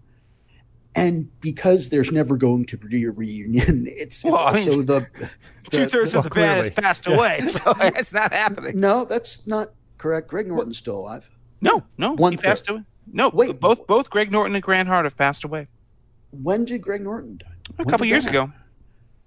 I'm listen. I'm going to tell you this right now. If I look it up and I find out that I was wrong about that, I'm going to feel very dumb. I'm looking because we got to get a death correct on the show. Greg Norton is still with us. Oh my gosh. Okay, you know what? We're going to have to omit this one because you're right. I thought he had passed away too, but no, he has not. Apologies to you, Andrew. Apologize to Greg Norton. Maybe we have to leave this in actually because it's too funny. I will call Greg and I will say, you know what, you should really start up that restaurant again. By the way, for those who don't know, after Hüsker Dü disbanded, Greg Norton he played in a couple of groups for a while, but then he actually went into the restaurant business and was a very successful restaurateur of all things. Right, the guy just making food for people, and it worked. It was wonderful. Anyways, so I'm sorry for interrupting you, Andrew. I was dumb. Where was I? Oh yeah, I was evangelizing for the living end, and there's not going to be a reunion, and this band I think is just too important and too good for people to ignore the one extant official document of what a Hüsker Dü show sounded like. Mm-hmm. Because every time I pop that in, and it's probably the Hüsker Dü album I listen to the most, just because I can close my eyes and I can put myself in the room, and I can almost just imagine what it was like, and because of circumstances, it's something that will never actually happen. So I need to be able to live in my imagination, although I've been to many a Bob Mould show and they are always amazing.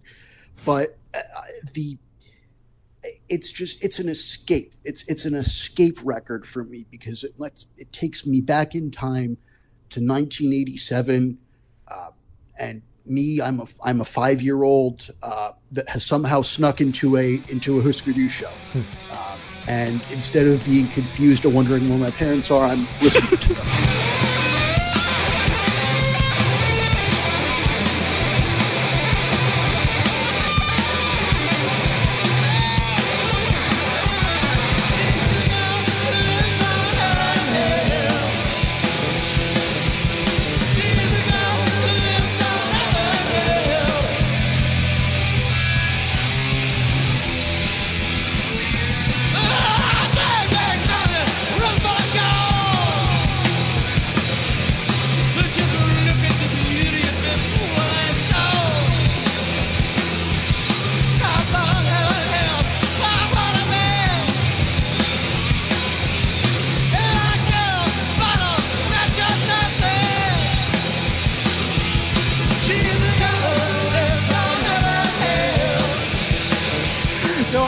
I totally understand it. Now, when we did our pre-show notes, I said, maybe we don't need to talk much about The Living End. It's a nice live album, but is it that notable? And Andrew was like, hell no, we have to talk about this record. It is a very good record. It was released long after they had broken up, I think 1994 or something like that.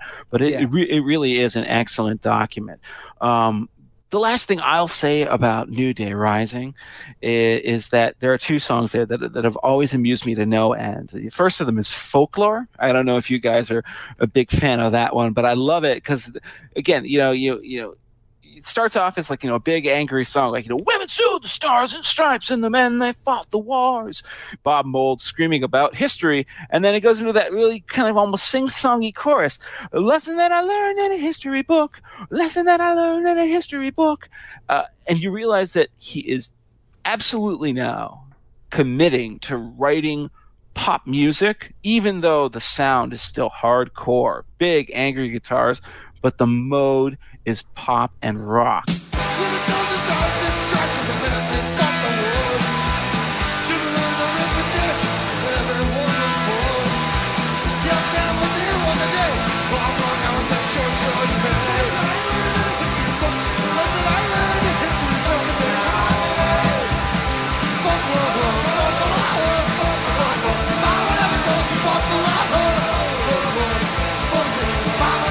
And there's no better confirmation of that than the song that comes right before it, which I think okay, Celebrated Summer is one of the great Hüsker Due songs, right?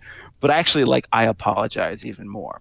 And I like it because what you should tell Greg Norton when you call him. I will tell him. I tell him as I apologize. But man, what I love about it is it's Mold writing about like just the absolute most boring sort of everyday argument that you have with your partner, your girlfriend, your wife, your boyfriend, your husband, whatever. All these crazy mixed up lies floating all around. And again, it's something I said when I lost my mind, my temper too quick, it makes me blind. And then he just writes the pop chorus for the ages. I apologize. And then boop-a-cham, boop-a-cham, boop-a-cham, boop-a-cham. He is now, at this point, clearly throwing off the surly shackles of their early hardcore scene and all that. And anybody who ever complained like, oh, they sold out when they went to Warner Brothers and made that later stuff, it's like you weren't paying attention. I Apologize is a straight up pop rocker. It's played heavy, it's played hard, and it's played fast, but it is completely committed to that great chorus and that great melody. And when he says, I'm sorry, and then Grant in the background says, said, I'm sorry. They're duetting. They're trading vocals on a pop riff. I love it so much. It was the moment where I realized that, oh man, these guys were really in it for the long haul. And it wasn't just an accident. Zen Arcade wasn't an accident. They really knew what they were doing. And you get tired, but I know what you think. This is something I said when I lost my mind. My temper too quick makes me blind. I apologize.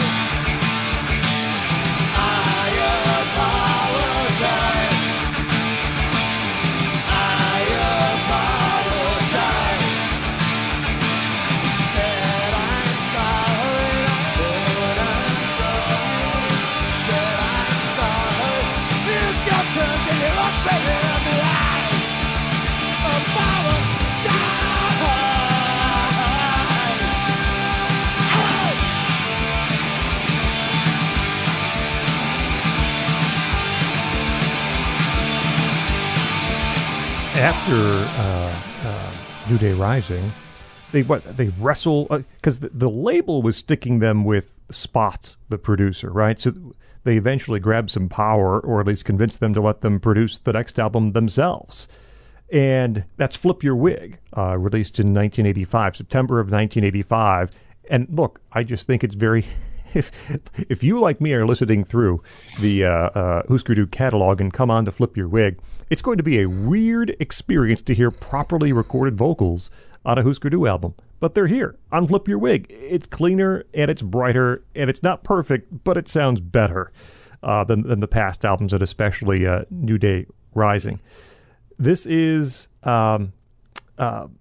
they're still writing and playing in the same mode. I think I would say that, they're kind of refining what they do. Mold is writing songs on Flip Your Wig that are a little more, as Jeff said, he's sort of letting down the anger a little bit. And but so they're still intense. They're still intense, but they're a little more accessible. I think that really starts on Flip Your Wig. This is a good album. It has one of my favorite Mold songs, which is Games, and yes, Jeff had highlighted this on Twitter leading up to the episode.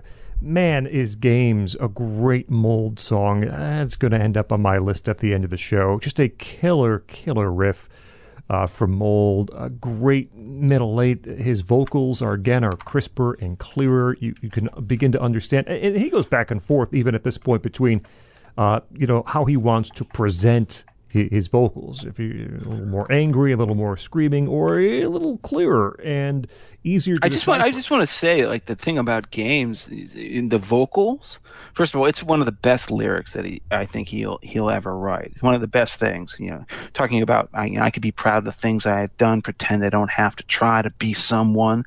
It's a really existential dilemma song, but the way he lashes that melody to that giant riff, I think the way I wrote about it on Twitter is it's like you're riding on the back of a sea serpent because it goes up and down and up and down and up and down, but it is so earned. I normally don't like it when melody lines follow the guitar riffs in songs because I feel like it's lazy, but the guitar should be an accompaniment vocals or something like that. But no, on this one, it's so wonderful.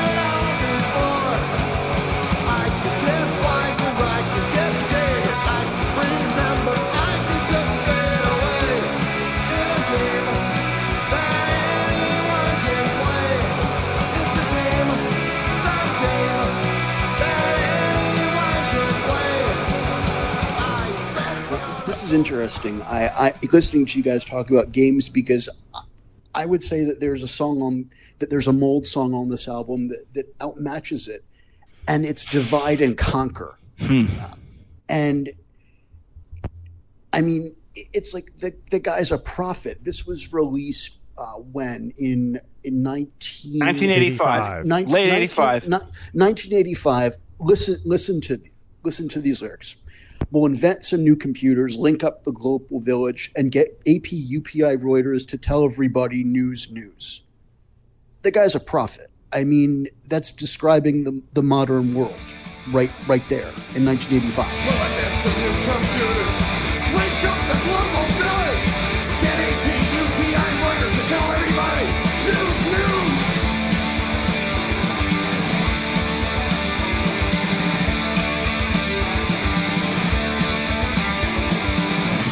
One happy neighborhood spread out across the world.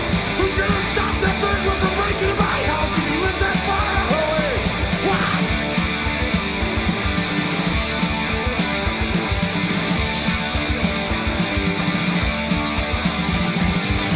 We're just like old friends, no means to your ends. Police state is too busy. The neighborhood's getting out of hand.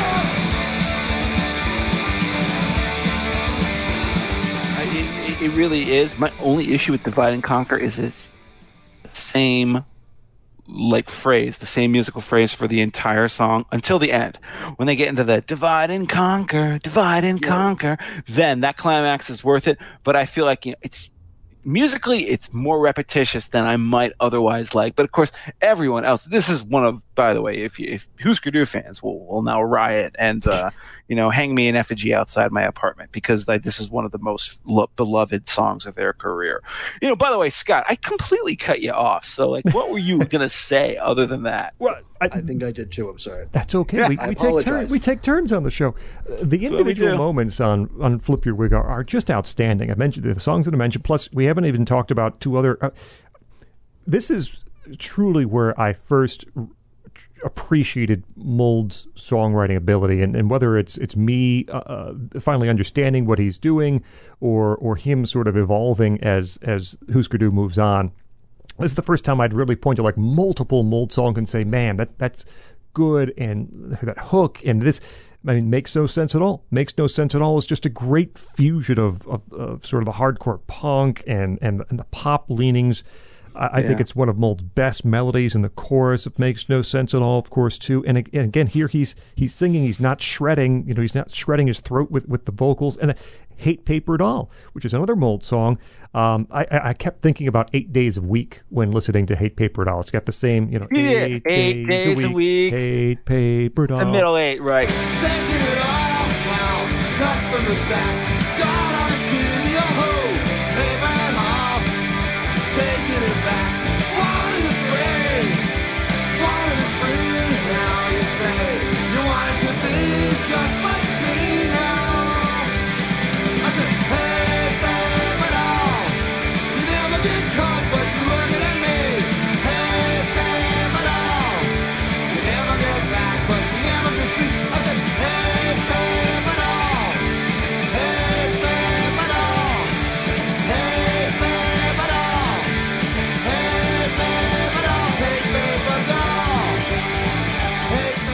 And that's not to say...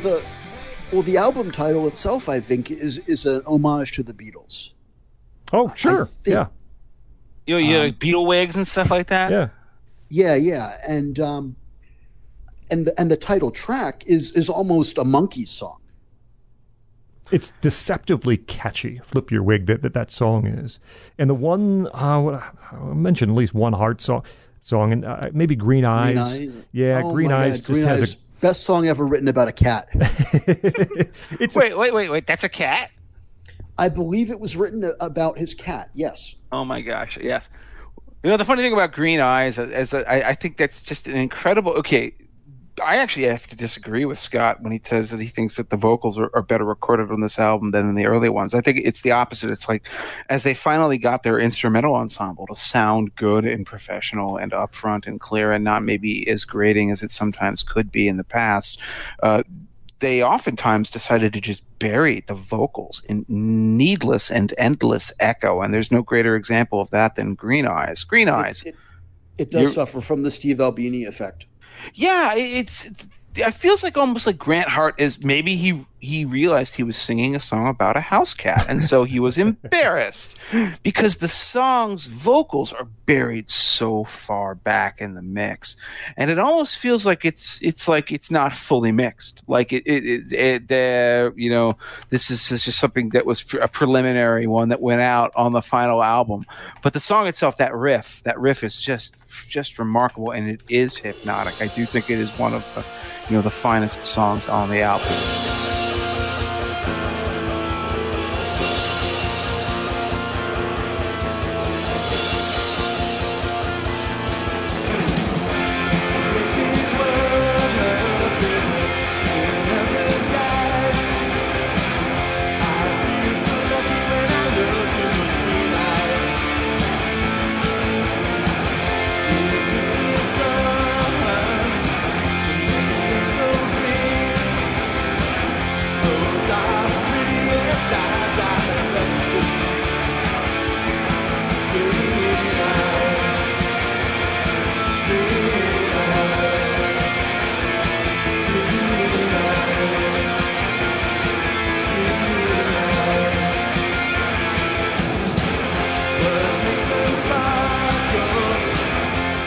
And again, you have this tradition of completely interrupting Scott in the middle of his thoughts. No, but see, now I'm done. So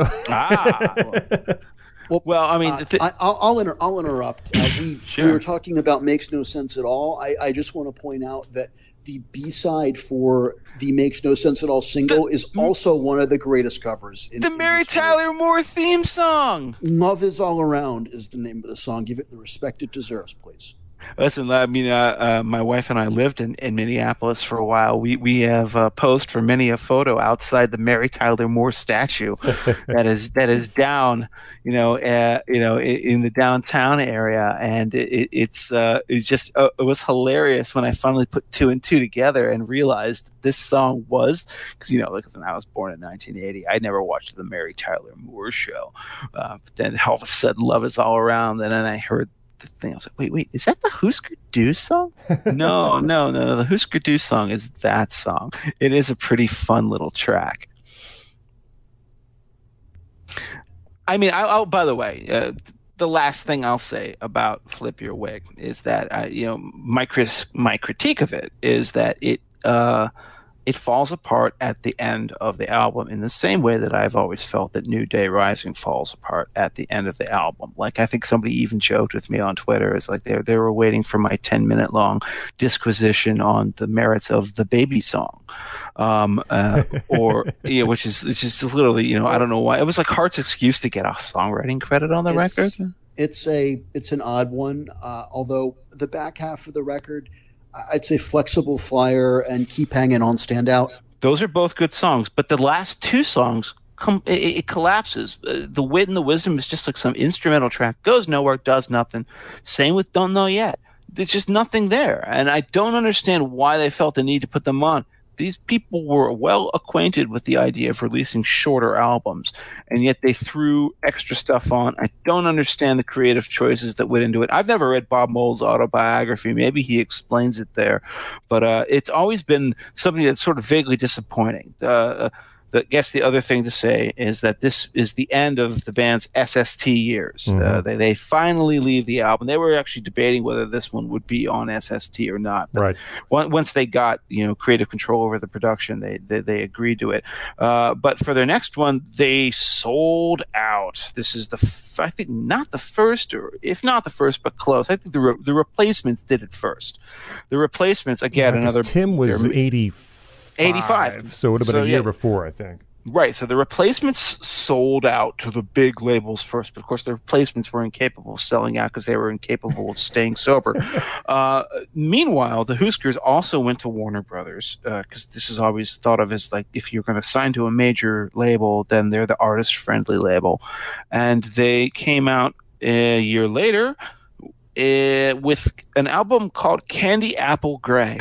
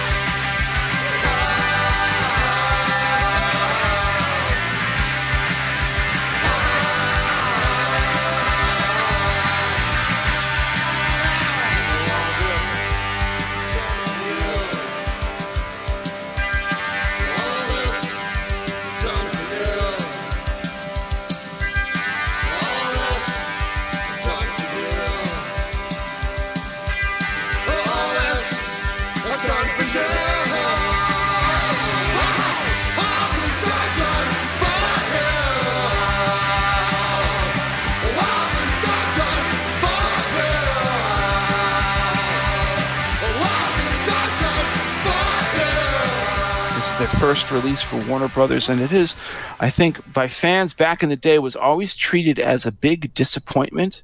And I wasn't a fan back in the day.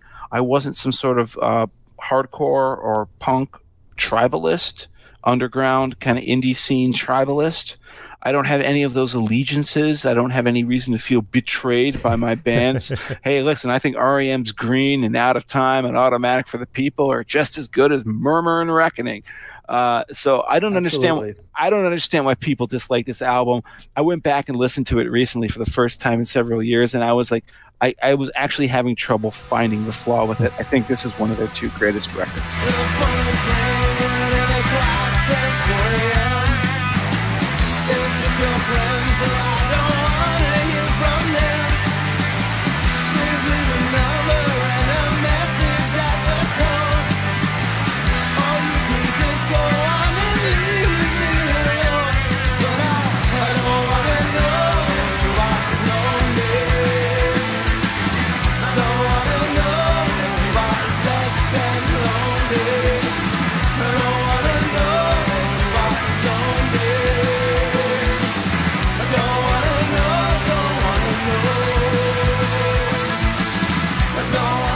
I don't think you're wrong about everything except the two greatest records. I'm not quite sure, but that's fine. But I think that the strength of this record is there's not a bad song on it. There's just not a throwaway song on right. it. It doesn't. There's no baby. There's no baby song, right? Where it's just like wah! For 45 seconds. Well, I mean, how do you top the baby song? Another baby song, you can't do that. I don't know. Well, I'm just saying it will be making my top 5 at the end of the show. Fair enough, but but Candy Apple Grey, the first track on it, Crystal, it opens with this caustic guitar riff that's almost like they're saying, "Look, nothing's changed. Nothing's changed. We're still loud. We still got the same sound." We're just making more money. Here's the music. Now listen to it. And I would say Crystal's not one of the best tracks on the album, but it's a statement. And then, of course, the next track on the album is one of, I think, Grant Hart's best songs, which is Don't Want to Know If You're Lonely, which, as I explained earlier, is the song that indirectly got me into Hüsker Du in the first place. So there's that. Yeah. I think that what people held against Candy Apple Gray is sort of the midsection of this album, where you have a combination of like Hart writes these two very poppy songs, Sorry Somehow and Dead Set on Destruction. I think Sorry Somehow's great. That's my favorite song of the album. It's Sorry Somehow, exactly. I mean, I actually remember once when I first heard it was lightweight, and then I went back and listened to it again. I was like, no, what problem could I have ever had with this song? It's awesome. Take me to the cleaners, baby. Take me for a ride. Whoever cares for your affairs, we're sorting it out for you. Send me a subpoena, baby. Tell me what to do. You're making me sorry somehow. You're making me sorry somehow. You're making me sorry somehow. You're making me sorry somehow. I'm not sorry.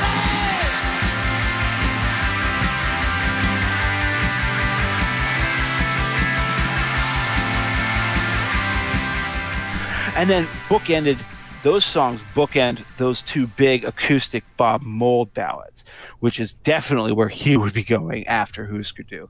But it was not where the band necessarily was going up until this point. Too Far Down, and this competes for my favorite Hüsker Du song of all time. I think that Hardly Getting Over It is one of the finest moments the band ever had. It's long. It's 6 minutes long. And it's not 6 minutes long because it's a jazz fusion hardcore improvisation or anything like that. It's 6 minutes long because it's this very slow, ruminative, shuffling acoustic ballad where the pain of it comes from the fact that he starts it as a third-person narration. He's hardly getting over it. He's hardly getting over it. But by the end, I think he just gives that up, and he's like, "I'm hardly getting over it." And you realize he's writing about himself.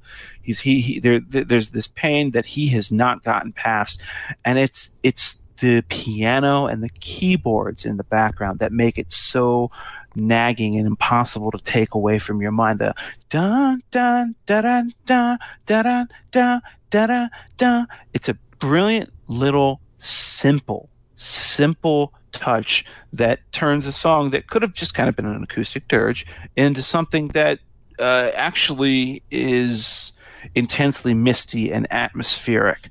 It's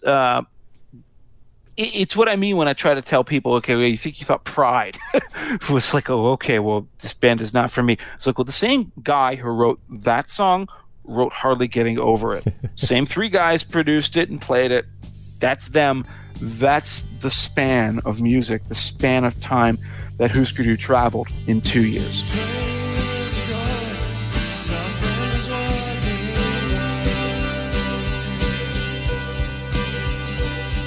I stopped him on the street, asking how it went, and all he did was cry. I looked him in the face, and I couldn't see past his eyes. I asked him what the problem was, so here's your disguise. Now he's hardly getting over it. He's hardly getting used to getting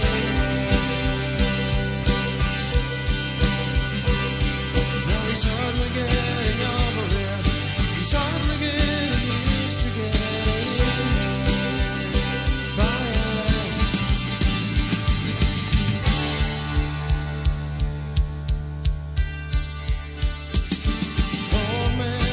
I would say, and like Jeff, I don't, I'm not looking at this as a sellout or anything along those lines. When I listen to this, I do hear what I would say is a clear, if not terribly significant, drop in the quality of the songwriting. So I think Hardly Getting Over It is fantastic. I echo everything Jeff just said about it, but I'm not sure the songwriting is quite as sharp as it has been in the past few albums, and they've been cranking them out, in the 2-3 years prior to Candy Apple Gray. So I don't know if that should be terribly surprising if that's the case.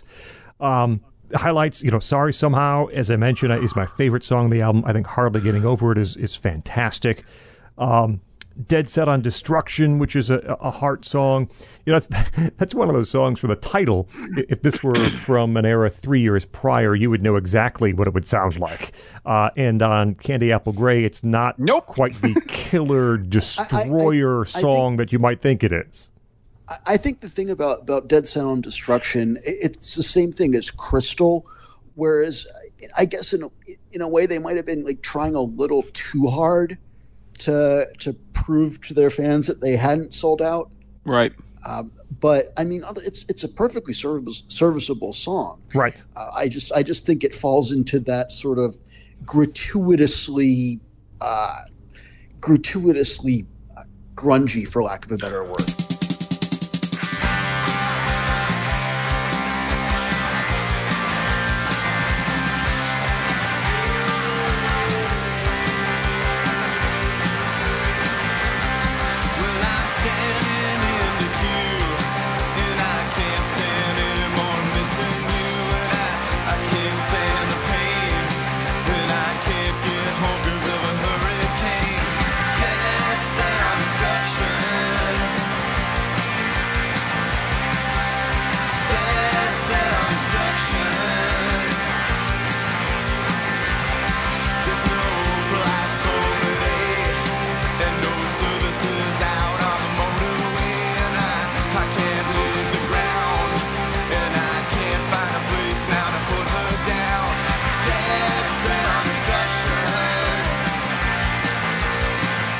And I think that's the case with a number of songs on Candy Apple Grey. They're fine. They're pretty good. But I'm not sure I would put any of them, maybe Hardly Getting Over It. I don't know if I'd put any of them really saying this is one of the best Hüsker Dü songs that Mold's written or one of the best Hüsker Dü songs that Hart has written. I don't know if there's a ton of them on. The problem is that they wrote so many fantastic songs. Well, yeah. Yeah. Well, the thing is like there's this the song that ends this album, All This I've Done For You. I adore that song. That is the classic Hüsker's hard rock, but with melodic touches song. That's everything you want from this band. And yet, it's not going to make my top 5 at the end.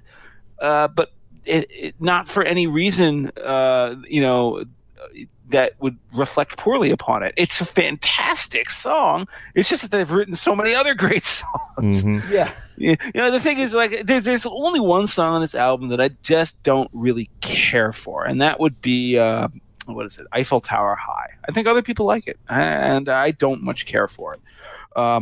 But there's one that is weird. I don't know what you guys think of that weird Grant Hart one. No Promise Have I Made. It's a penultimate song on the album where it's this interesting fusion. It's a piano ballad, but he also plays these incredibly hot cymbals and hi-hats on it. Yeah. So you have all these like rising like crescendos. It's an interesting experiment that I sometimes think works and then I sometimes think is utterly ridiculous. I see what you're saying there, but I still think it's a great song. It's not.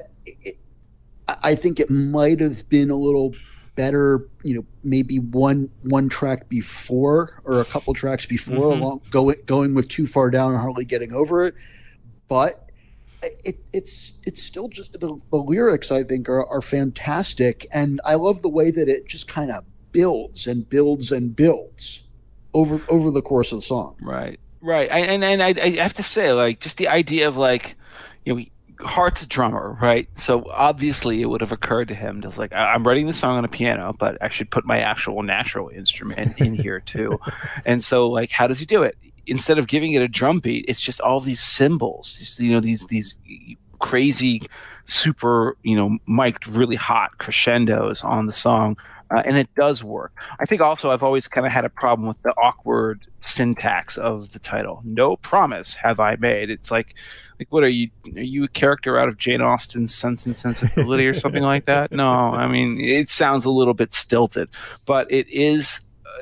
As I said, I waver. Is this a great song or is this a ridiculous song? Catch me at a different time and I'll probably tell you different. Well, I can tell you set your expectations high.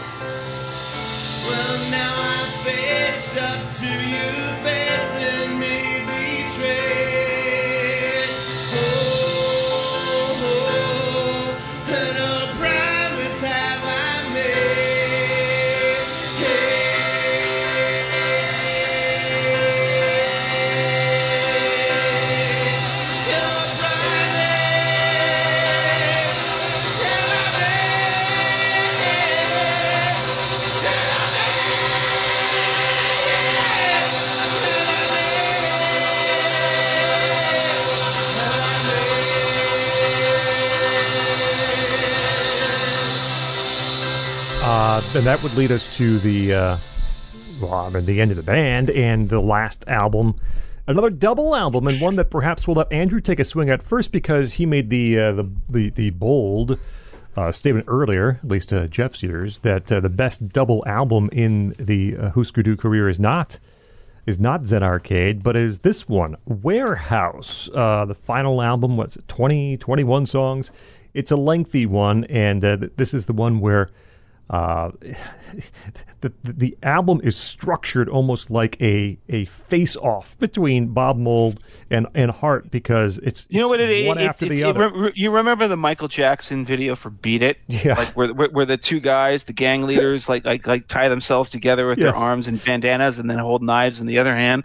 This is that. It's like every song alternates. It's just like every song, just like it's war. Of course, it's totally war. Mould has 55%, so there is one back-to-back in which Mould back-to-back. But other than that, it's like this attempt to one-up each other through Warehouse going back-to-back. Andrew, go ahead. Well, it's playing off of that metaphor. Another one you could use would be it's the dance-off scene from Zoolander. It's two master songwriters at the peak of their creative powers so far, trying every bit as hard as the other to outdo each other. And it's just punching each other in the face over and over again with these fantastic songs. At least I think they're fantastic. These Important Years, I would say, is one of Bob Mould's best songs and one of the best album openers in the entire Hüsker Dü canon of all of their albums.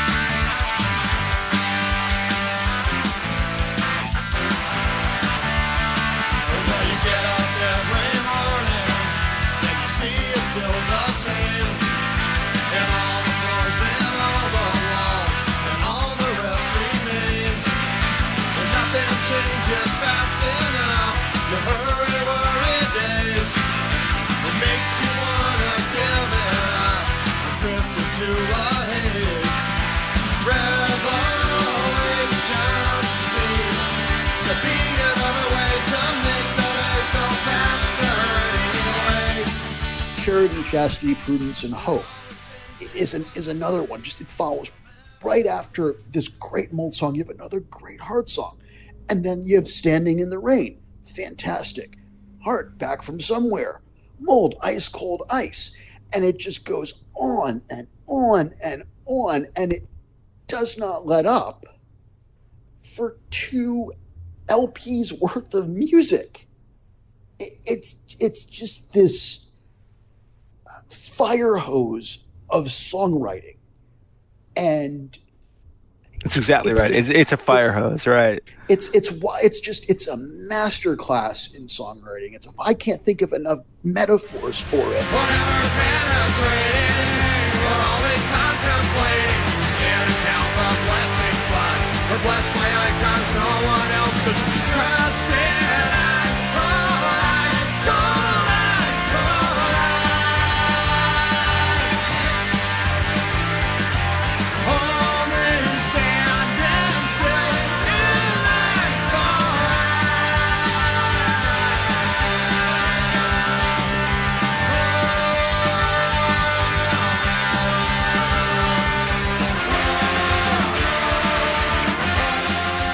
There's just, I think, not a bad song, and that's it's Hüsker Dü at its finest. The competitive juices flowing between the two songwriters, and the band is tight. Although in Bob Mould's autobiography, he said that he and Grant Hart recut some of Greg Norton's bass parts on the album, but either way, it's just. I mean, I can't think of enough good things to say about this record. They're just at the top of their game. I think the thing about Warehouse, by the way, let's just take a brief moment to remark about the work pace of this band. It's 1980. I talk about this like when we did the Beach Boys episode, right? They're putting out like 3 albums a year, and it's just like, holy Christ, how can people do this? This is actually, in the mid 1980s, something almost equivalent. Zen Arcade comes out, what was it, like mid 84, and they do 2 albums in 1985. A double album in 1984, 2 albums, which is, I guess, a double album in its own way in 1985, and then an album in 1986, and another double album in 1987. I don't know how they didn't. Well, I guess I do know how they. I was going to say I didn't know how they blew out, but they actually did blow out. This is the end of the road for the Hüskers. But this amazing, I guess, competitiveness. It started as friendship and it ended in bitterness. But I love the way that Andrew describes them as like you're just trading blows. You're getting punched in the face. It's funny, like. The drinking from a fire hose metaphor in particular works so well for this because you're right. There isn't a single song on this album, just like I would actually have said about Candy Apple Grey. There isn't a single song on that album or this album that I would say is like less than worthy. They were clearly trying to give their best and their all, not only to the record label and to the fans and to get commercial success, even though, of course, that was never destined to be, but also just trying to, spit back at one another. My favorite song on this record actually is just like a random one somewhere located on the second album. It's called It's Not Peculiar. Taking all this is taking all of me. Sometimes I wish I had the energy. When it falls apart like fragments of our lives, give a little bit and give a lot today. It's not peculiar, there's nothing to your bad hands.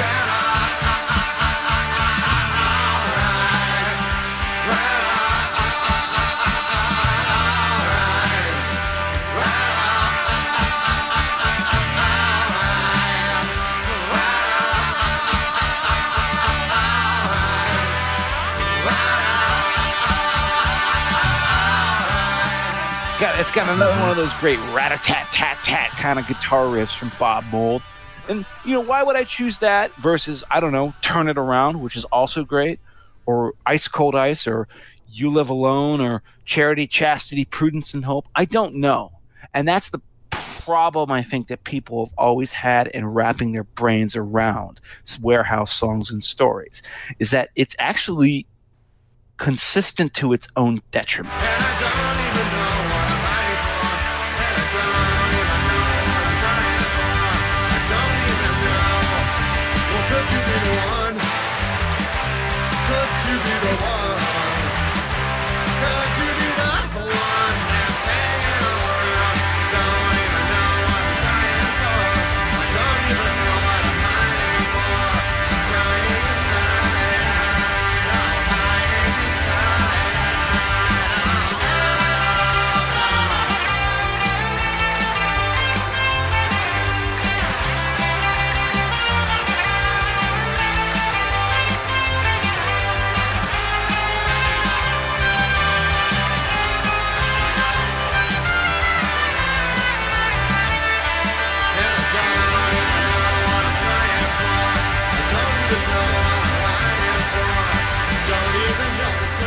There are no throwaway tracks, small tracks, little squibs, or things that, can you serve as an interlude or a way to sort of, I don't know, cabin off one side from another side, kind of define the contours of a record that help you get your head around it. Like the way Exile on Main Street will throw these like little small, background kind of numbers in between the major star turns. Everything on this album feels like it was like a major statement. And of course, the funny thing about it is that they feel like they were a major statement written by one guy in the band to piss off the other guy in the band to say, like, I can write a better song than you can. There's, first of all, this is really good, and it's better than I would have expected from a band that was apparently very close to falling apart by this point, and a band that had churned out so much material in the past couple of years. There really is this back and forth feel when these songs come at you, one right after the other, one heart, one mold, right? And the quality is fairly high throughout. I think it fades just a little on the second LP, the second disc of Warehouse. But through that first half, for sure, super strong. Something like "Could You Be the One" clearly is pointing like right to what was going to be happening with Sugar in a couple of years down the road. That's kind of that bigger melodic sound that would be in vogue by that point, and also would be highlighted by Mold's songwriting. She Floated Away is the heart track on here that I just love a lot. Almost a 60s kind of psychedelic feel latched onto this Hüsker Dü sort of template with the way that they create songs. It's just a fun, well-executed song.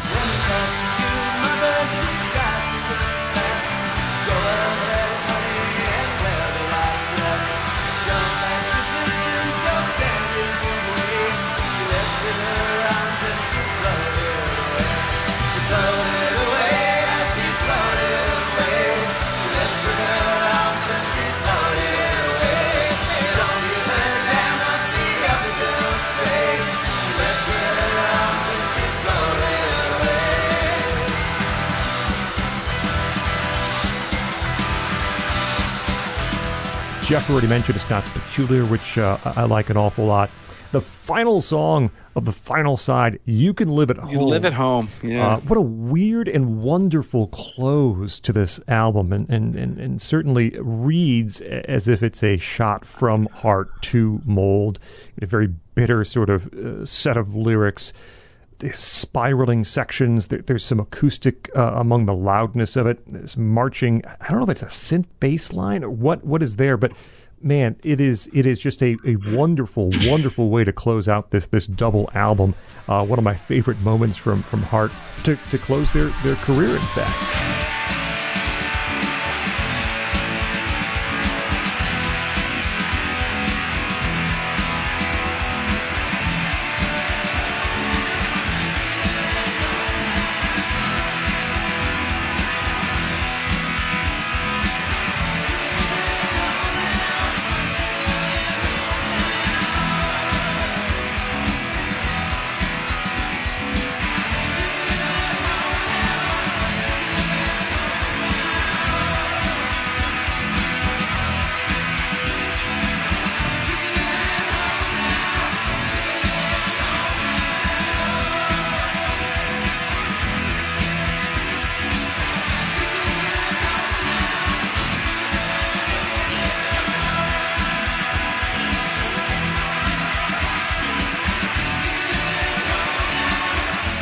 It makes sense that for a band that was so consistent from album to album in their career, they closed with a double album with 20 plus songs in which consistency is, Jeff's biggest complaint about it, in effect.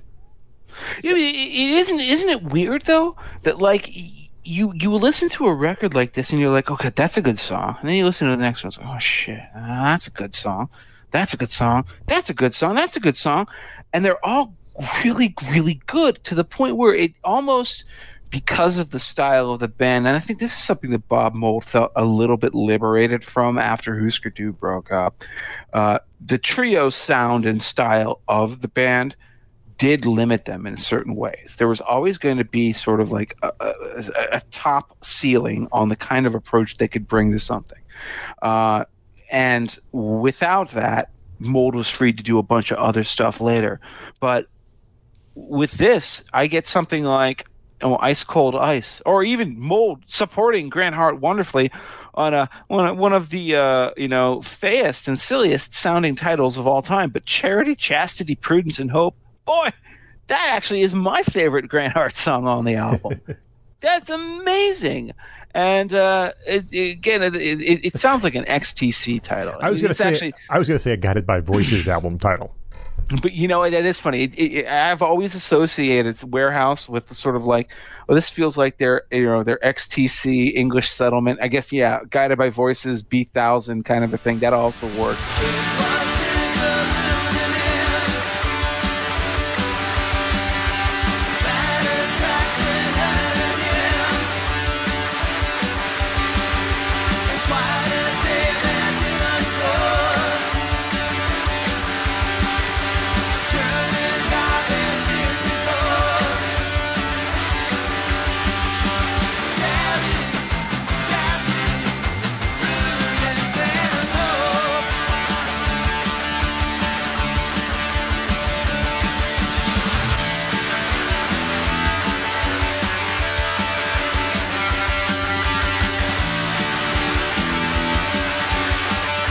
But that's what happens when, I guess, the intensity within the group is just ramped up so much that all they're doing is like, what's the closest thing to a throwaway track on this album? I'm trying to think of what it might be. Is it Actual Condition?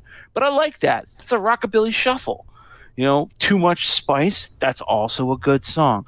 I will never have, this album doesn't have the focus or the intensity, maybe the narrative intensity or the sequencing intensity of a record like Zen Arcade. So I will never rank it as highly as Zen Arcade. But I can't say anything bad about it. And I bought it. I remember buying it, looking at that horrible, cheap-looking cover. Because, man, it looked like it was just, second-rate, like, kind of like cover art. I've never liked it. When I first saw it, I honestly thought it was a B-side compilation sort of post-career release. Yeah, that's what the cover makes it look it's called Warehouse, right? Yeah. Songs and stories, like right. Here's a bunch of offcuttings. No, I totally understand that. And I never liked the album art, but I bought it convinced, primed to think it would be inferior. It's their last album before the breakup. It's bad album art. It's 21 songs long. People have not really been kind to it in their critical reviews in the past. People were wrong. That's exactly right. People were wrong. Andrew, is there anything else you want to say about this one, please, before we try to maybe have a little bit to say about sort of the afterlife of the Hüskers? I think I've said enough. This is their most underrated album, and like I said about some of the ones on New Day Rising, the reproductions the versions of the song on The Living End that exist from this album are just also top notch. And that Ice Cold Ice, there's that live version of Ice Cold Ice on The Living End that I think is actually just absolutely fantastic, and it's even better than the album one, which is good. Yep, it's just the Living End, I think, is essential because it lets people hear what they sounded like, as I said earlier, and just it escapes some of the production problems. Mm-hmm. So, I guess here's the thing. We haven't really talked about what brought this band to an end. Of course, what brought this band to an end was the heroin. Well, it was heroin and competitiveness. It's a combination of the two, right? So obviously, two things that often go together. Yeah, exactly. Two great flavors that go even better together, right? So so Grant Hart and Bob Mould fighting about the songwriting credits. I made the joke at the beginning of the episode. Mould famously sort of insisted to Hart that you'll never get more than 45% of the songs on any Hüsker Du album. I guess that was his way of asserting that he was the most important member of the band, the 55% to 45% member. But of course, there was the much bigger issue. Really, was Grant Hart and the fact that he had, I think, somewhere around the Flip Your Wig or the Candy Apple Grey era, gotten addicted to heroin. And as people will tell you, getting addicted to heroin is a bad idea, even if your name is Keith Richards, because man, some of those mid-70s Stones albums really suffer, but were particularly bad for Hart. He was still obviously able of writing a lot of songs. He's very capable, but the drug addictions and the issues that surrounded it, I think, were the breaking point for Mould, who I think also at that point kind of had gotten sick of being stuck in the trio format. He wanted to, bring in whoever he wanted to play with, do a 4-piece band. Oh, a whole 4 people. Well, there's another part of this that doesn't exactly have to do with anything Grant Hart did. The Hüskers had a manager named David Savoy. Right. And right before their last tour, David Savoy walked onto a bridge in Minneapolis and jumped off of it onto a frozen riverbed. And this did not go over well with the band. Obviously, he was a fan who would become a friend, who would become their manager, and now he's dead. And it kind of shook everyone. And then they went on their last tour, and their last tour, they started it just playing the whole Warehouse album front to back. And that didn't go over great. People are like, I want to hear Chartered Trips. Give me Celebrated Summer, Right, and so they started playing a more varied set list, and that's what you hear on the Living End. But one point in the last days of the tour, Grant Hart had a bottle of methadone that I guess cracked and leaked into a sink or something, and they played the show in Columbia, Missouri, at a club called the Blue Note, and he was like struggling to stay awake, and it was just awful. So they canceled the rest of their shows, or the next few shows, and they drove back to the Twin Cities. And in Mould's autobiography, he recounts the story where he and Greg Norton and Grant Hart had a meeting in Grant Hart's parents' kitchen. And I think it was Mrs. Hart who said to them, well, can't you guys just play on weekends or something? and at that point, he was, F this, I'm out. And that was the end of Hüsker Dü. Yeah, you can't really live this life part-time. And that was something that Mould was not willing to do. Of course, what that leads us to is sort of the afterlife of Hüsker Dü. And by the way, the band's afterlife, in terms of the way that they all related to one another, has been notoriously better. It's one of the kind of the sadder stories of the rock world. They did not get along. I think Mould and Hart always felt this enormous resentment towards one another. Maybe because they thought, like, well, we broke up such a good thing, and now we aren't as big as we could have been, or who knows, who can ever know really the kinds of resentments that will come to bear in a relationship where you've been basically living on top of another guy for the last 7-10 years. They didn't even talk. No compilations, no merchandise, no gear. You can't. They never even recently. Until recently. There is a merchandise website now that Mould and Hart did reunite once. I think it was for the Soul Asylum guy, the bassist, right? He was having Carl Muller, right? Yep.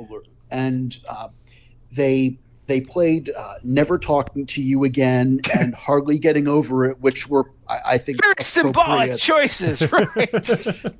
Right, and that was arranged through their lawyers or something, but apparently they started speaking again later on in more recent years, and they were speaking again when Grant Hart passed away a few years ago. Right, and that was actually how we got that Savage Young Do boxed set, which thank God for that, because what a wonderful, wonderful gift it was to fans.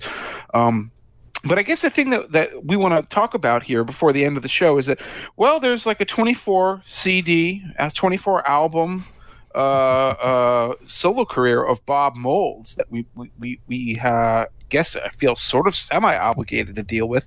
Okay, so buckle in for the next 5 hours as we go through all 24 of those albums. It's going to be a two-man show at that point. Yeah, there's no way that anyone humanly can do that. I'm game. Anytime, I'm game. Listen, I love a lot of Bob Mould's solo stuff, but I think the thing that makes the most sense to do in this context is to first of all acknowledge the fact for fans. Listen, if you are a Hüsker Dü fan and for some reason you don't know Bob Mould's solo material, then what the hell are you doing? Buddy, I'm going to knock you on the head and tell you to go get his first 2 solo albums, go get his Sugar albums, for crying out loud. Do it now. For the rest of you, who maybe even didn't know about this band until we did this show, I have to say that one of the wonderful things about Mould's solo career is that it isn't like, say Paul Westerberg's solo career, which has its ups and it has its downs, but it's not the Replacements, right? All right, and even say Lou Reed. Lou Reed has some really great solo albums, but it sure as heck ain't the Velvet Underground. Bob Mould's solo career is very much, and in very many ways, a true continuation of the best of what you think you liked about late period Hüsker Dü. It is there. And I think it starts with that first solo album. And I wanted to know if you guys had any particular thoughts. I don't know. Scott, I'm assuming that you probably haven't explored the depths of the Bob Mould solo output the way that maybe me and Andrew have. But man, Workbook, that is just a great album. It's an acoustic album. It feels like a sequel to like Too Far Down and Hardly Getting Over It. So Workbook, I don't know where I read this, but I read it somewhere. Might have been on Pitchfork or some such site that does reviews, that Sunspots, the opening to Workbook, is something like the softest, most low-key you in all of music. It's short instrumental, and it's like if Crystal on Candy Apple Grey was a statement that everything is the same, we haven't sold out. Sunspots is the opposite. It's, hi, I'm Bob. This is my record, and it's not what you think. And it's not Hüsker Dü anymore. Yeah, exactly. Yeah, exactly. And it's just, and then it goes from there into Wishing Well, which is, I think, one of his best songs, frankly, bar none. I actually agree with you about Wishing Well, but the one I think would Wishing Well is so great, but I like even more Heartbreak a Stranger. There are 4 songs here. Again, he stacks them, right? So like Wishing Well, Heartbreak a Stranger, and then there's See a Little Light, which was like the pop hit from this album. I guess it made it into the modern rock charts or something like that. Don't ever think about a Bob Mould or a Hüsker Dü album in terms of their hit singles, though, because that's like ridiculous. These are albums; they're meant to hold together as albums. But I love "Heartbreak a Stranger." It's is it the longest song? No, it's probably not. That's the other thing. These songs on this album, these are songs that run 5.5, 6 minutes long. Bob Mould is very clearly announcing in not only the song lengths, but in the fact that he's taking a very folky. It's everybody, every time someone plays an acoustic guitar, then it's like, oh, that's folk. Listen, dude, you can do hardcore on an acoustic guitar, okay? Like it's not about the instrumentation, it's about the attitude and the approach. This is still rock. This is still very melodic. It's certainly not hardcore, but I wouldn't call it folk. It's just very pop oriented and melodic. It's not like XTC skylarking pop. But like, when you get to something like Brasilia crossed with Trenton, okay, yeah, you're getting into some weird areas here. And this is precisely the sort of thing that Bob Mould, it seems to me at least, had always been dying to explore during the later years of Hüsker Dü. Like you get somebody in to play cello. All right, wow, here's some mandolin. Here's some keyboards, right? It's not like he's bringing in like a 55-piece orchestra or something like that. And he does that on his latest album. Yeah, exactly. He'll get there, right? But he doesn't do not that, right? And like it's obvious what he was thinking about. Like you go hear the live albums. This album was released, I guess, a couple years ago with a great concert on the second disc. That I like, and I think one of the most telling things is where he plays a Richard Thompson song called "Shoot Out the Lights." Of course, I'm a huge Fairport Convention Richard Thompson kind of a fan. It's another artist that I just dream of having the opportunity to discuss someday. But like that tells you like where his mind is at right now. He's doing this sort of stuff, sort of as a conscious retreat from the guitars, from the heaviness, from everything that sort of Hüsker Dü had said. I think for his mind come to represent as a straitjacket.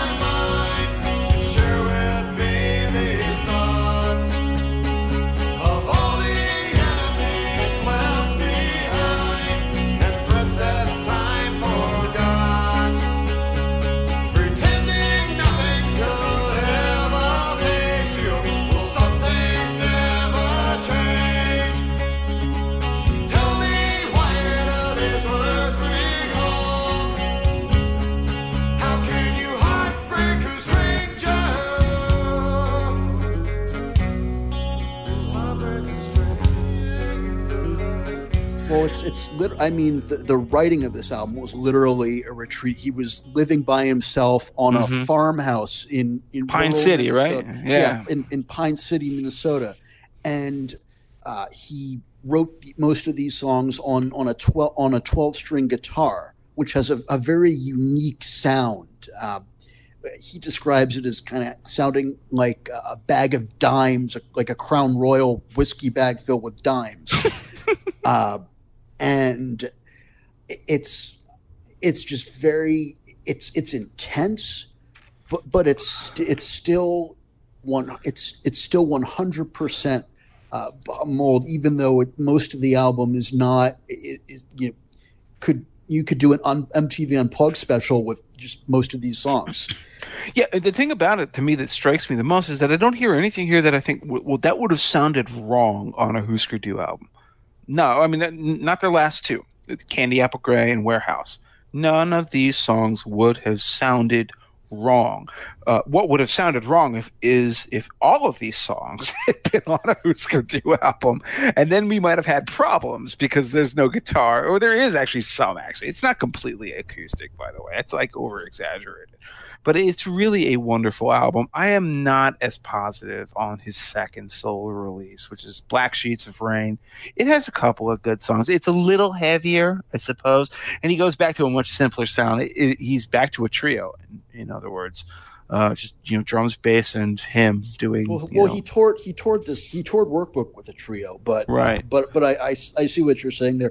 Black Sheets is that he did as a solo artist for Virgin Records, and it is for lack of a better word, it is heavy. Right. It is just heavy. You put this record on, and it just it's like you get hit. You're getting hit by a bus. My problem with it is it's heavy without the sort of intensity of, say, something like Zen Arcade. So it doesn't feel as sprightly. It's heavy, but from an older man, I suppose. You know what I'm talking about? Like, it doesn't have like the zoom that the earlier heavy Bob Mould would have had. I think the closest album to this in his canon would be Sugar's Beaster. Mm-hmm. Yeah, it's got the same energy. Speaking of which, and I guess this is actually the moment where people thought, hey, we were just winding down, we were just sort of mopping up, doing the little aftermath of the band. No, we aren't quite done just yet, because what did Bob Mould do after Black Sheets of Rain? He formed another band. Like, he made it a point to, this isn't Bob Mould's solo career. This is a band. This is me, David Barbey, and Malcolm Travis. It's a band, man. It's a band, man. It's like Paul McCartney joining Wings, man. Right, exactly. But the thing is that the first album that Sugar, this new band, released is not just some album. It's not just some footnote to the career of Hüsker Du or of Bob Mould. Copper Blue is the album. It is as good as it is absolutely in every way up there with Zen Arcade. You guys, you've heard how much I've praised Zen Arcade. You've heard how much I've praised Candy Apple Grey or like Flip Your Wigs, New Day Rising. Copper Blue is as good as any of those albums. It is an amazing album. It is an album where I could pick 7 of the songs as it is. It's one of those things that I just despair because people won't give it the kind of attention that it deserves. But it's a remarkable achievement. Well, again, people are wrong. People are wrong. It is Copper Blue. If you asked me to name a flawless record, it would be the first thing that popped into my head. Would be Copper Blue. It is actually NME in the UK voted it album of the year for 1992. It's the closest that Bob Mould got to really hitting the big time in the music press, and it got kind of swallowed up in the the emergence of grunge. So It Smells Like Teen Spirit and Nevermind. I don't know if they came out like right before or right after, but it was all kind of crushed together in that same era. Yeah, it was around the same time. I'm not sure of the exact order, but it got swallowed up into that sort of morass of similar music that came out, and so it doesn't stand out from the other acts that were writing and recording and touring at that time, like Hüsker Dü does. But at the same time, it's a flawless album. It's a way better album than Nevermind, by the way. I'll point that out. I have no fear of saying that, and better than 10 by Pearl Jam too. I can't disagree with you there, and I love Nevermind, but I would bring this one to a desert island before I would bring Nevermind. It's got the intensity of Hüsker Dü, but it's more melodic and it's more complex. And if you listen to his guitar parts, like, every now and then I think, oh, I should teach myself to play guitar. But then I realize I can never, the effort it would take to be able to play something like that, like the songs on these albums. It would just take up all of my time, and I would never be able to work, and I would starve and be homeless. But not ideal. No, not ideal at all. But Copper Blue, it's the perfect album, I think. And then they follow it up, and I don't know if we're done talking about this one, but what they follow it up with is as good or better. But go ahead, it's not my podcast. Copper Blue's great. You guys are right. I do wonder, how often do you see, innovators unable to eventually cash in on success of what they innovated? And this is an opportunity for Mold to sort of re-enter the picture in a scene that is far more receptive to some of the things that he was doing nearly a decade ago at this point. And I do wonder how much of the album was shaped by this knowledge that what was being done would be embraced, that people might listen to it. I mean, Copper Blue sold 300,000 copies, I think, in the first year or two of release. I mean, it's 3 times at least what Hüsker Dü albums were moving at that time. And so the innovator here actually has the ability to cash in a bit. And there's so much good on Copper Blue. I mean, If I Can't Change Your Mind is the song that was at least that we were playing on the radio from Copper Blue. It got a lot of attention. Big jangly chords, definitely a slightly different sound from some of the Hüsker Dü stuff. And all too well, 30 years I never strayed from you, my dear. But you suspect I'm somewhere else. You're feeling sorry for yourself. Leave it with a broken heart. I love you even still. But if I can't change your mind, then no one will. If I can't change your mind.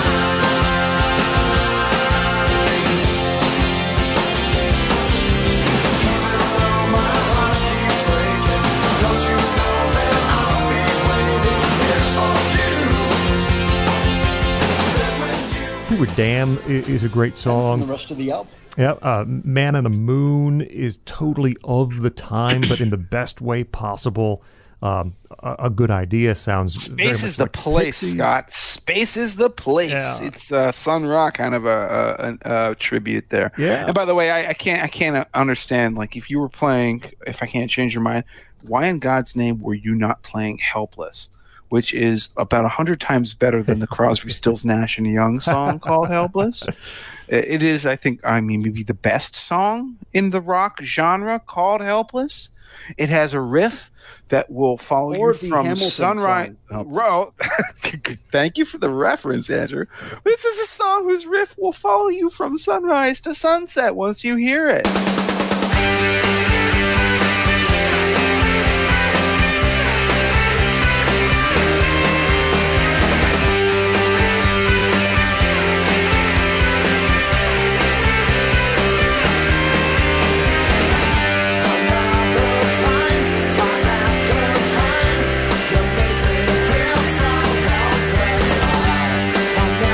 Try to change your mind.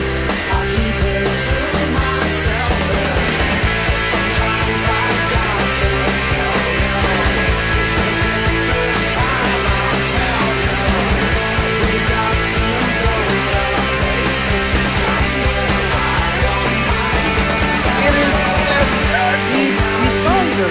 It almost seems effortless. I don't understand, like,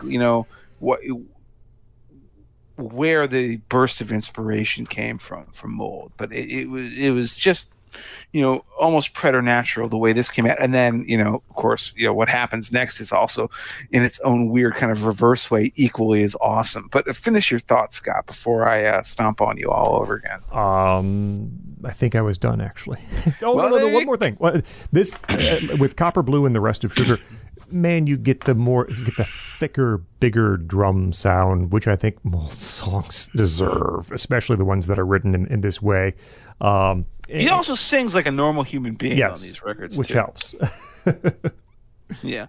So, now, am I guessing wrong, Andrew, or am I correct in my assumption that the one that you were going to mention next as being also equally as great is Beaster? Yes, you are correct. Go for it. It's your floor, my friend. So Beaster is it's an EP. It's 6 songs. It was recorded around the same time as Copper Blue, but it came out afterwards because these 6 songs are much darker. It's the Beaster is the Black Sheets of Rain to Copper Blue's workbook. Yes, exactly. But while Black Sheets of Rain can be divisive to some, Beaster is not. It is simply fantastic. It's almost like Warehouse in that it starts and it just hits you like a fire hose. I mean, I think that there are songs on here like was it Judas Cradle that are just like intense and kind of as close as Bob Mould will ever return in my mind to sort of that weird early kind of throbbingly adolescent intensity of the anger, right, exactly, the anger of like early Hüsker too.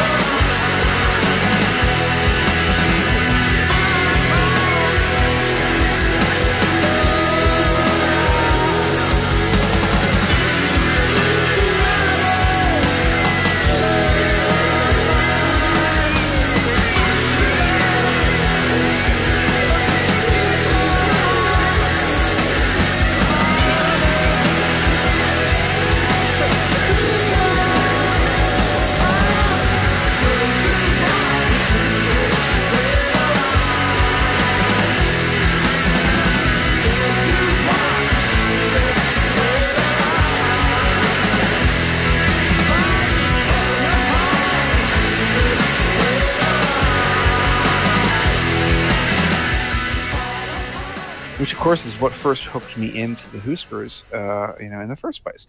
So, yeah, this is great.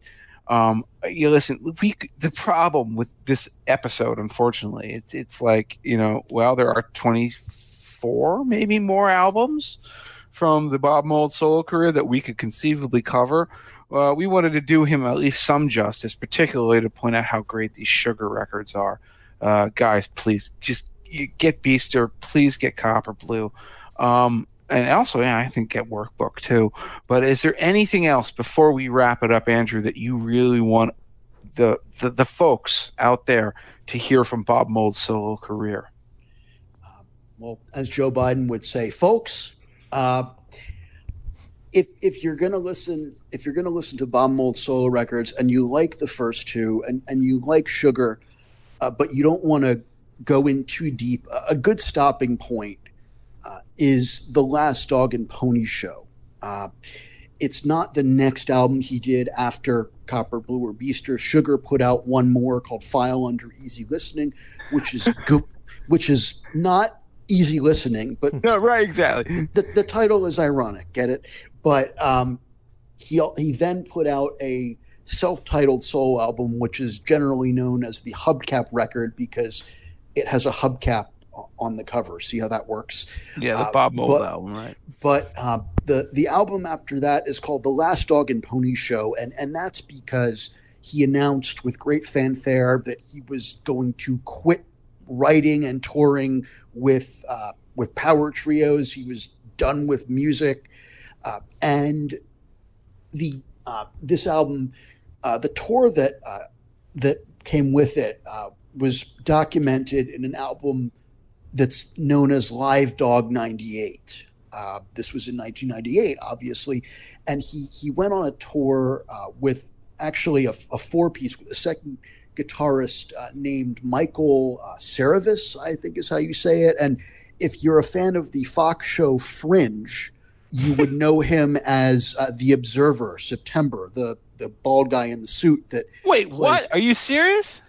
I am 100% serious. I have never known this. I remember Fringe. It was sort of like kind of a neat X-Files, except there's Spock there in a secondary role. And that's that guy. Oh my Lord! Yep, that guy. He played with Bob Mould. He played in the 1998 edition of Bob Mould Band for at least part of the tour. He fired him after I think halfway through the tour, he decided he liked playing in a trio better. But the last show that this guy played, it was recorded, put out as his live album, which I think is fantastic. It's a great document of the early years of Bob Mould's solo career. And the album that the tour was for, The Last Dog and Pony Show, is, I think, very good. It's pretty intense. It's got a lot of guitar, a lot of great lyrics. There's a weird sort of rap track in there called Mega Manic, which take it or leave it. But you could see he was starting to play around with other stuff.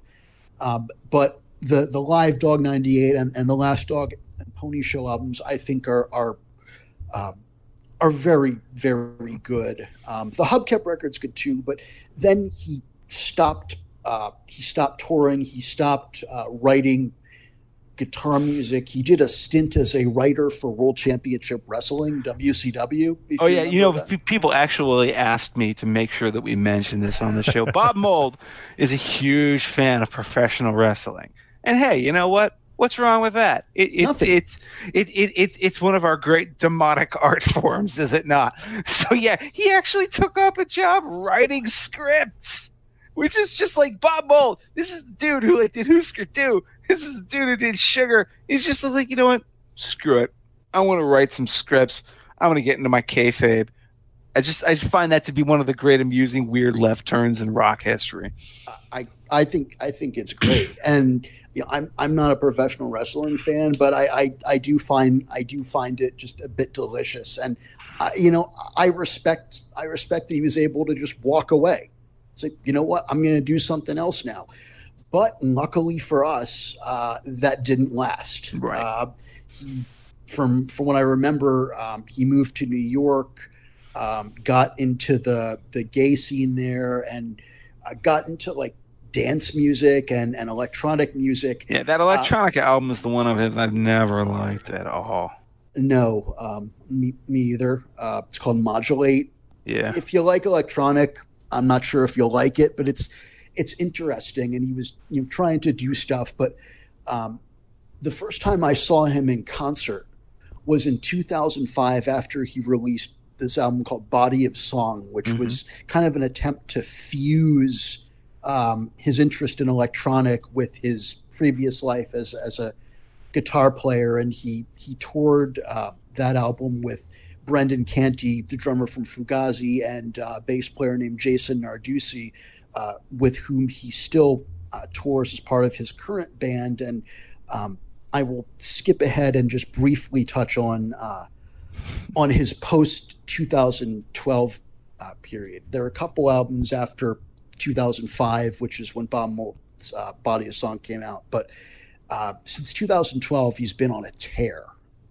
And don't need to get into those albums now, because I guess we're out of time. It could be a different episode, but I'll tell you, I actually do like Silver Age quite a bit, I have to say. This is his 10th solo album, by the way. So like, as we're talking about, like, this is a weird kind of like thing to put as an appendix to this episode, because it's like, it's far longer than the Hüsker Dü career. This could be a trailer for another one. Right, exactly. Like, you know, there's no way you can really do it justice. In a world where Bob Mould is releasing new music. In a world where Bob Mould has embraced the club scene and is doing electronica. Yeah, exactly. So, like, yeah, let's let you mention a couple more things, and then we have to just say to you folks, Bob Mould continues to be a vital, an interesting singer and songwriter and recording artist, although we cannot do him justice because we were here today to talk about the Hüskers. But wrap it up, Andrew. I want you to give your last shots. Is this the 5 songs? No, not at all. If you have any further songs from his later career that you think should be mentioned, this is your time to do it. Speak now or forever hold your 3-piece band. Nicely done. Well, I would say from his latter period, most recent period, post 2012, Silver Age, which you mentioned, starts a trio of records that continues with Beauty and Ruin, which might be my favorite of his most recent releases, and then Patch the Sky. And Beauty and Ruin and Patch the Sky were both written as he lost his mother and then his father, I believe. And they're both very, I think, heavy, very emotional records, but are still very good. Silver Age, which you mentioned, is almost it was toured with I think a 20th anniversary tour for Copper Blue. So he played the whole Copper Blue record start to finish, and then played a mix set. And Silver Age is almost an echo to Copper Blue, and it's really when he's returned to this power trio, intense guitar style that he's continued today. Right. Scott, I know you have really deep opinions about the whole Bob Mould soul era. So you know what you can do? You can email them to me. And to anyone else who's interested. Right. That's the Political Beats. Start a Substack. Yeah. Exactly. The work you know what you need? We need a Political Beats Substack newsletter. Well, it's not enough time in the day, frankly. No, indeed not. That's the Political Beats look at the work of Hüsker Dü and, of course, Bob Mould as well. We enter the portion of the program where, yes, we do give you your 2 albums that you should own from the career of our artist and 5 songs you absolutely have to hear from each of the 3 hosts of this here program. And we start with our guest first, Andrew Feinberg. Andrew, go ahead with your 2 albums and your 5 songs, please. All right. This may not come as a surprise, but my first of the 2 albums is The Living End. The Living End is the document of what Hüsker Dü sounded like as a live band. It was recorded as they were coming apart at the seams, and it reveals, just despite how f***ed up everything was off stage, they were just still such a tight band on stage. And the second of the 2 albums is the Live Dog 98 album that I mentioned. For the same reason, it's a document of what Bob Mould's first solo period was like in terms of what the performance sounded like. And 5 songs from each. From Living End, I would say Hardly Getting Over It, because there's a just soaring guitar solo that does not appear on the Candy Apple Grey version. And it's just a much more intense song live.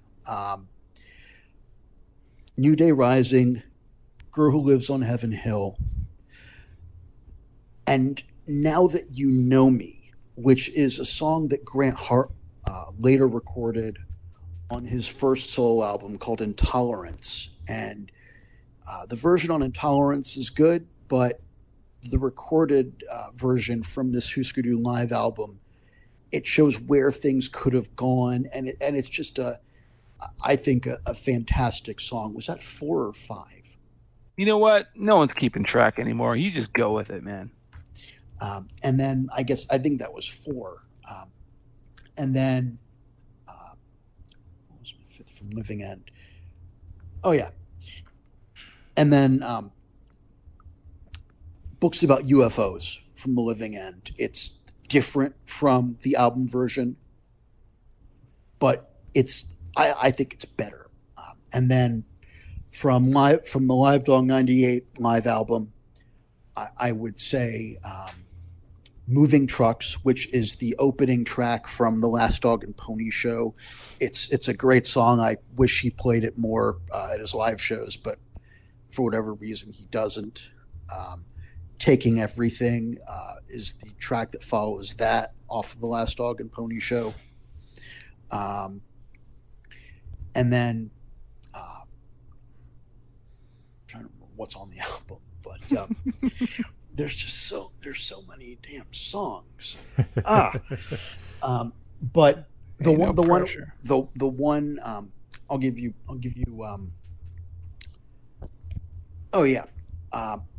See a Little Light, which I'm pretty sure he plays on that album, and then Hanging Tree, which is from Black Sheets of Rain. Black Sheets of Rain, which is dark beyond dark. I mean, the name of the song is Hanging Tree, but at the same time, it's just such an intense performance. I love live albums, if I haven't made that clear. Yeah, clearly. But there's I think nothing better than a good live album to just showcase what an artist is about, and those songs and those albums I think are a pretty good picture of what the first solo period of Bob Mould and Hüsker Dü were about. All right, my 2 albums go from the recorded portion of the catalog, and I think I'm going to choose the 2 in the middle. New Day Rising and Flip Your Wig would be the 2 albums I would recommend. The 5 songs, Diane from early on in their career, Turn on the News, Heart Song, Books About UFOs, which is fabulous despite the maybe some flaws on the production end, as Jeff pointed out previously. A great Bob Mould song, Makes No Sense at All, and one more Mould song, which is Games. We talked about that quite a bit earlier on in the show. That would be my 5. Jeff, over to you. Oh dear! You know, I think it's also really funny is that we've discussed the full scope of Hüsker Dü and also Bob Mould's career, and we're not going to have a single repeat on any of our 2 albums because my 2 albums are Zen Arcade. This you knew it was coming because obviously I've fawned over it enough already. Candy Apple Grey would be my second pick. I think of the 2 Warner's albums, this is the one that I like the more. Maybe it's a little more focused. There is that entire, as Andrew described it, the fire hose effect that comes out of Warehouse, where she's just like, so many songs, and everyone's fighting with one another to like top themselves. Doesn't work for me as well. I'll also, as an honorable mention, just say that, like, listen, it's not the Hüsker Dü album, but you have to get Copper Blue by Sugar. It is so good. It is one of the finest albums of the early 90s. As I said, I think it's better than Nevermind. I think it's better than 10. I think it's better than Super Unknown or Bad Moto Finger. I mean, it is an album. It was like the old man coming back to teach the kids how it's done. I'm sorry to interrupt you on this. No. But I think Copper Blue. I think it stands apart from everything else that he's done before or since. Yeah, it's just that good that it really can't be included in these the pick 2 albums because that's why I have felt no compunctions about throwing it in here. Yeah. I mean, it's not. I don't think honorable mention does it justice. It's the cannot be quantified on favorite albums, because it's just too good to judge with the others. Yeah, well, my attitude is like we're doing Hüsker Do, so this is like nominally a solo project. But listen, this should have been like the follow up. This could have been the follow up to a Hüsker's album. It's that good. But now, as for my songs, holy Christ, I wrote down 10 tracks. What the heck am I supposed to do with this mess? I'm just going to read them off to you because you know what? All the rules are out the window already anyway. Real World. But 55% have to be Bob Mould songs, though. Well, I think actually that actually works. Those are the rules. I genuinely tend to prefer the Mold songs. Maybe I'm an angsty guy myself. So, Real World from the Metal Circus EP. Oh my gosh, that's the beginning of the Hüsker Du Fire and Flame. You want to know why they became what they became, why they became so famous, why they became so beloved. You hear that just giant unfurling guitar riff that opens the song. Right there, you knew what this was going to be. 8 Miles High. Greatest cover, one of the greatest covers of all time. Hey, go back and listen to our other covers episode. Listen to what we said here. Chartered Trips. That is one of the most sort of mathematically perfect guitar rock riffs that has ever been written. Not just in the 80s, not just in rock, ever. It is perfect. And I heard it the first time I heard it, my jaw dropped, and I was like, why hadn't I heard this before? And I hadn't heard it before because Bob Mould stole it, and no one else will be able to take it again. Newest Industry, I'll Never Forget You, Whatever. Notice a lot of songs from the Zen Arcade era. These are songs that meant a lot to me.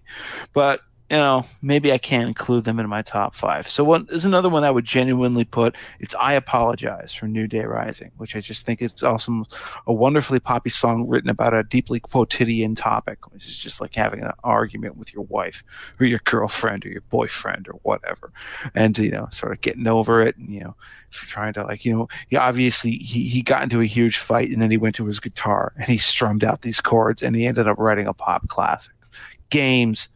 And then Hardly Getting Over It from Candy Apple Gray. Listen, there are a lot of fantastic songs from the Warner's era, but if I had to choose one, it's Hardly Getting Over It. I think it's very uncharacteristic for what Hüsker Du were doing at that time. It's also very indicative of where Bob Mould was going to be going in his solo career. It's just moving, frankly, in every way. And it's a song that I can never get tired of listening to.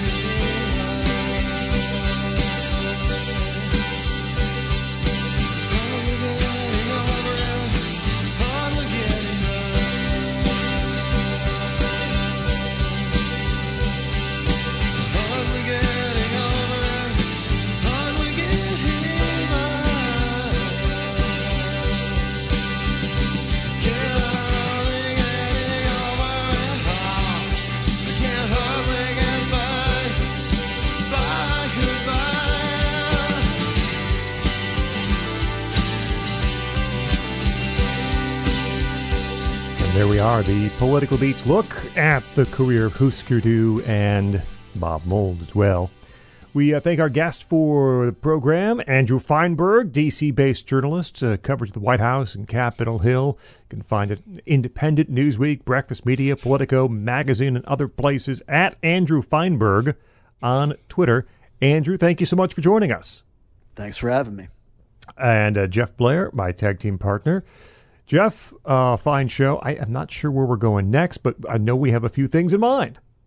Well, I just hope that legal problems and angry recriminations do not prevent this episode from getting released on time. Or at least mastered correctly. Remastered. Yes. That too. Find Jeff on Twitter at EsotericCD.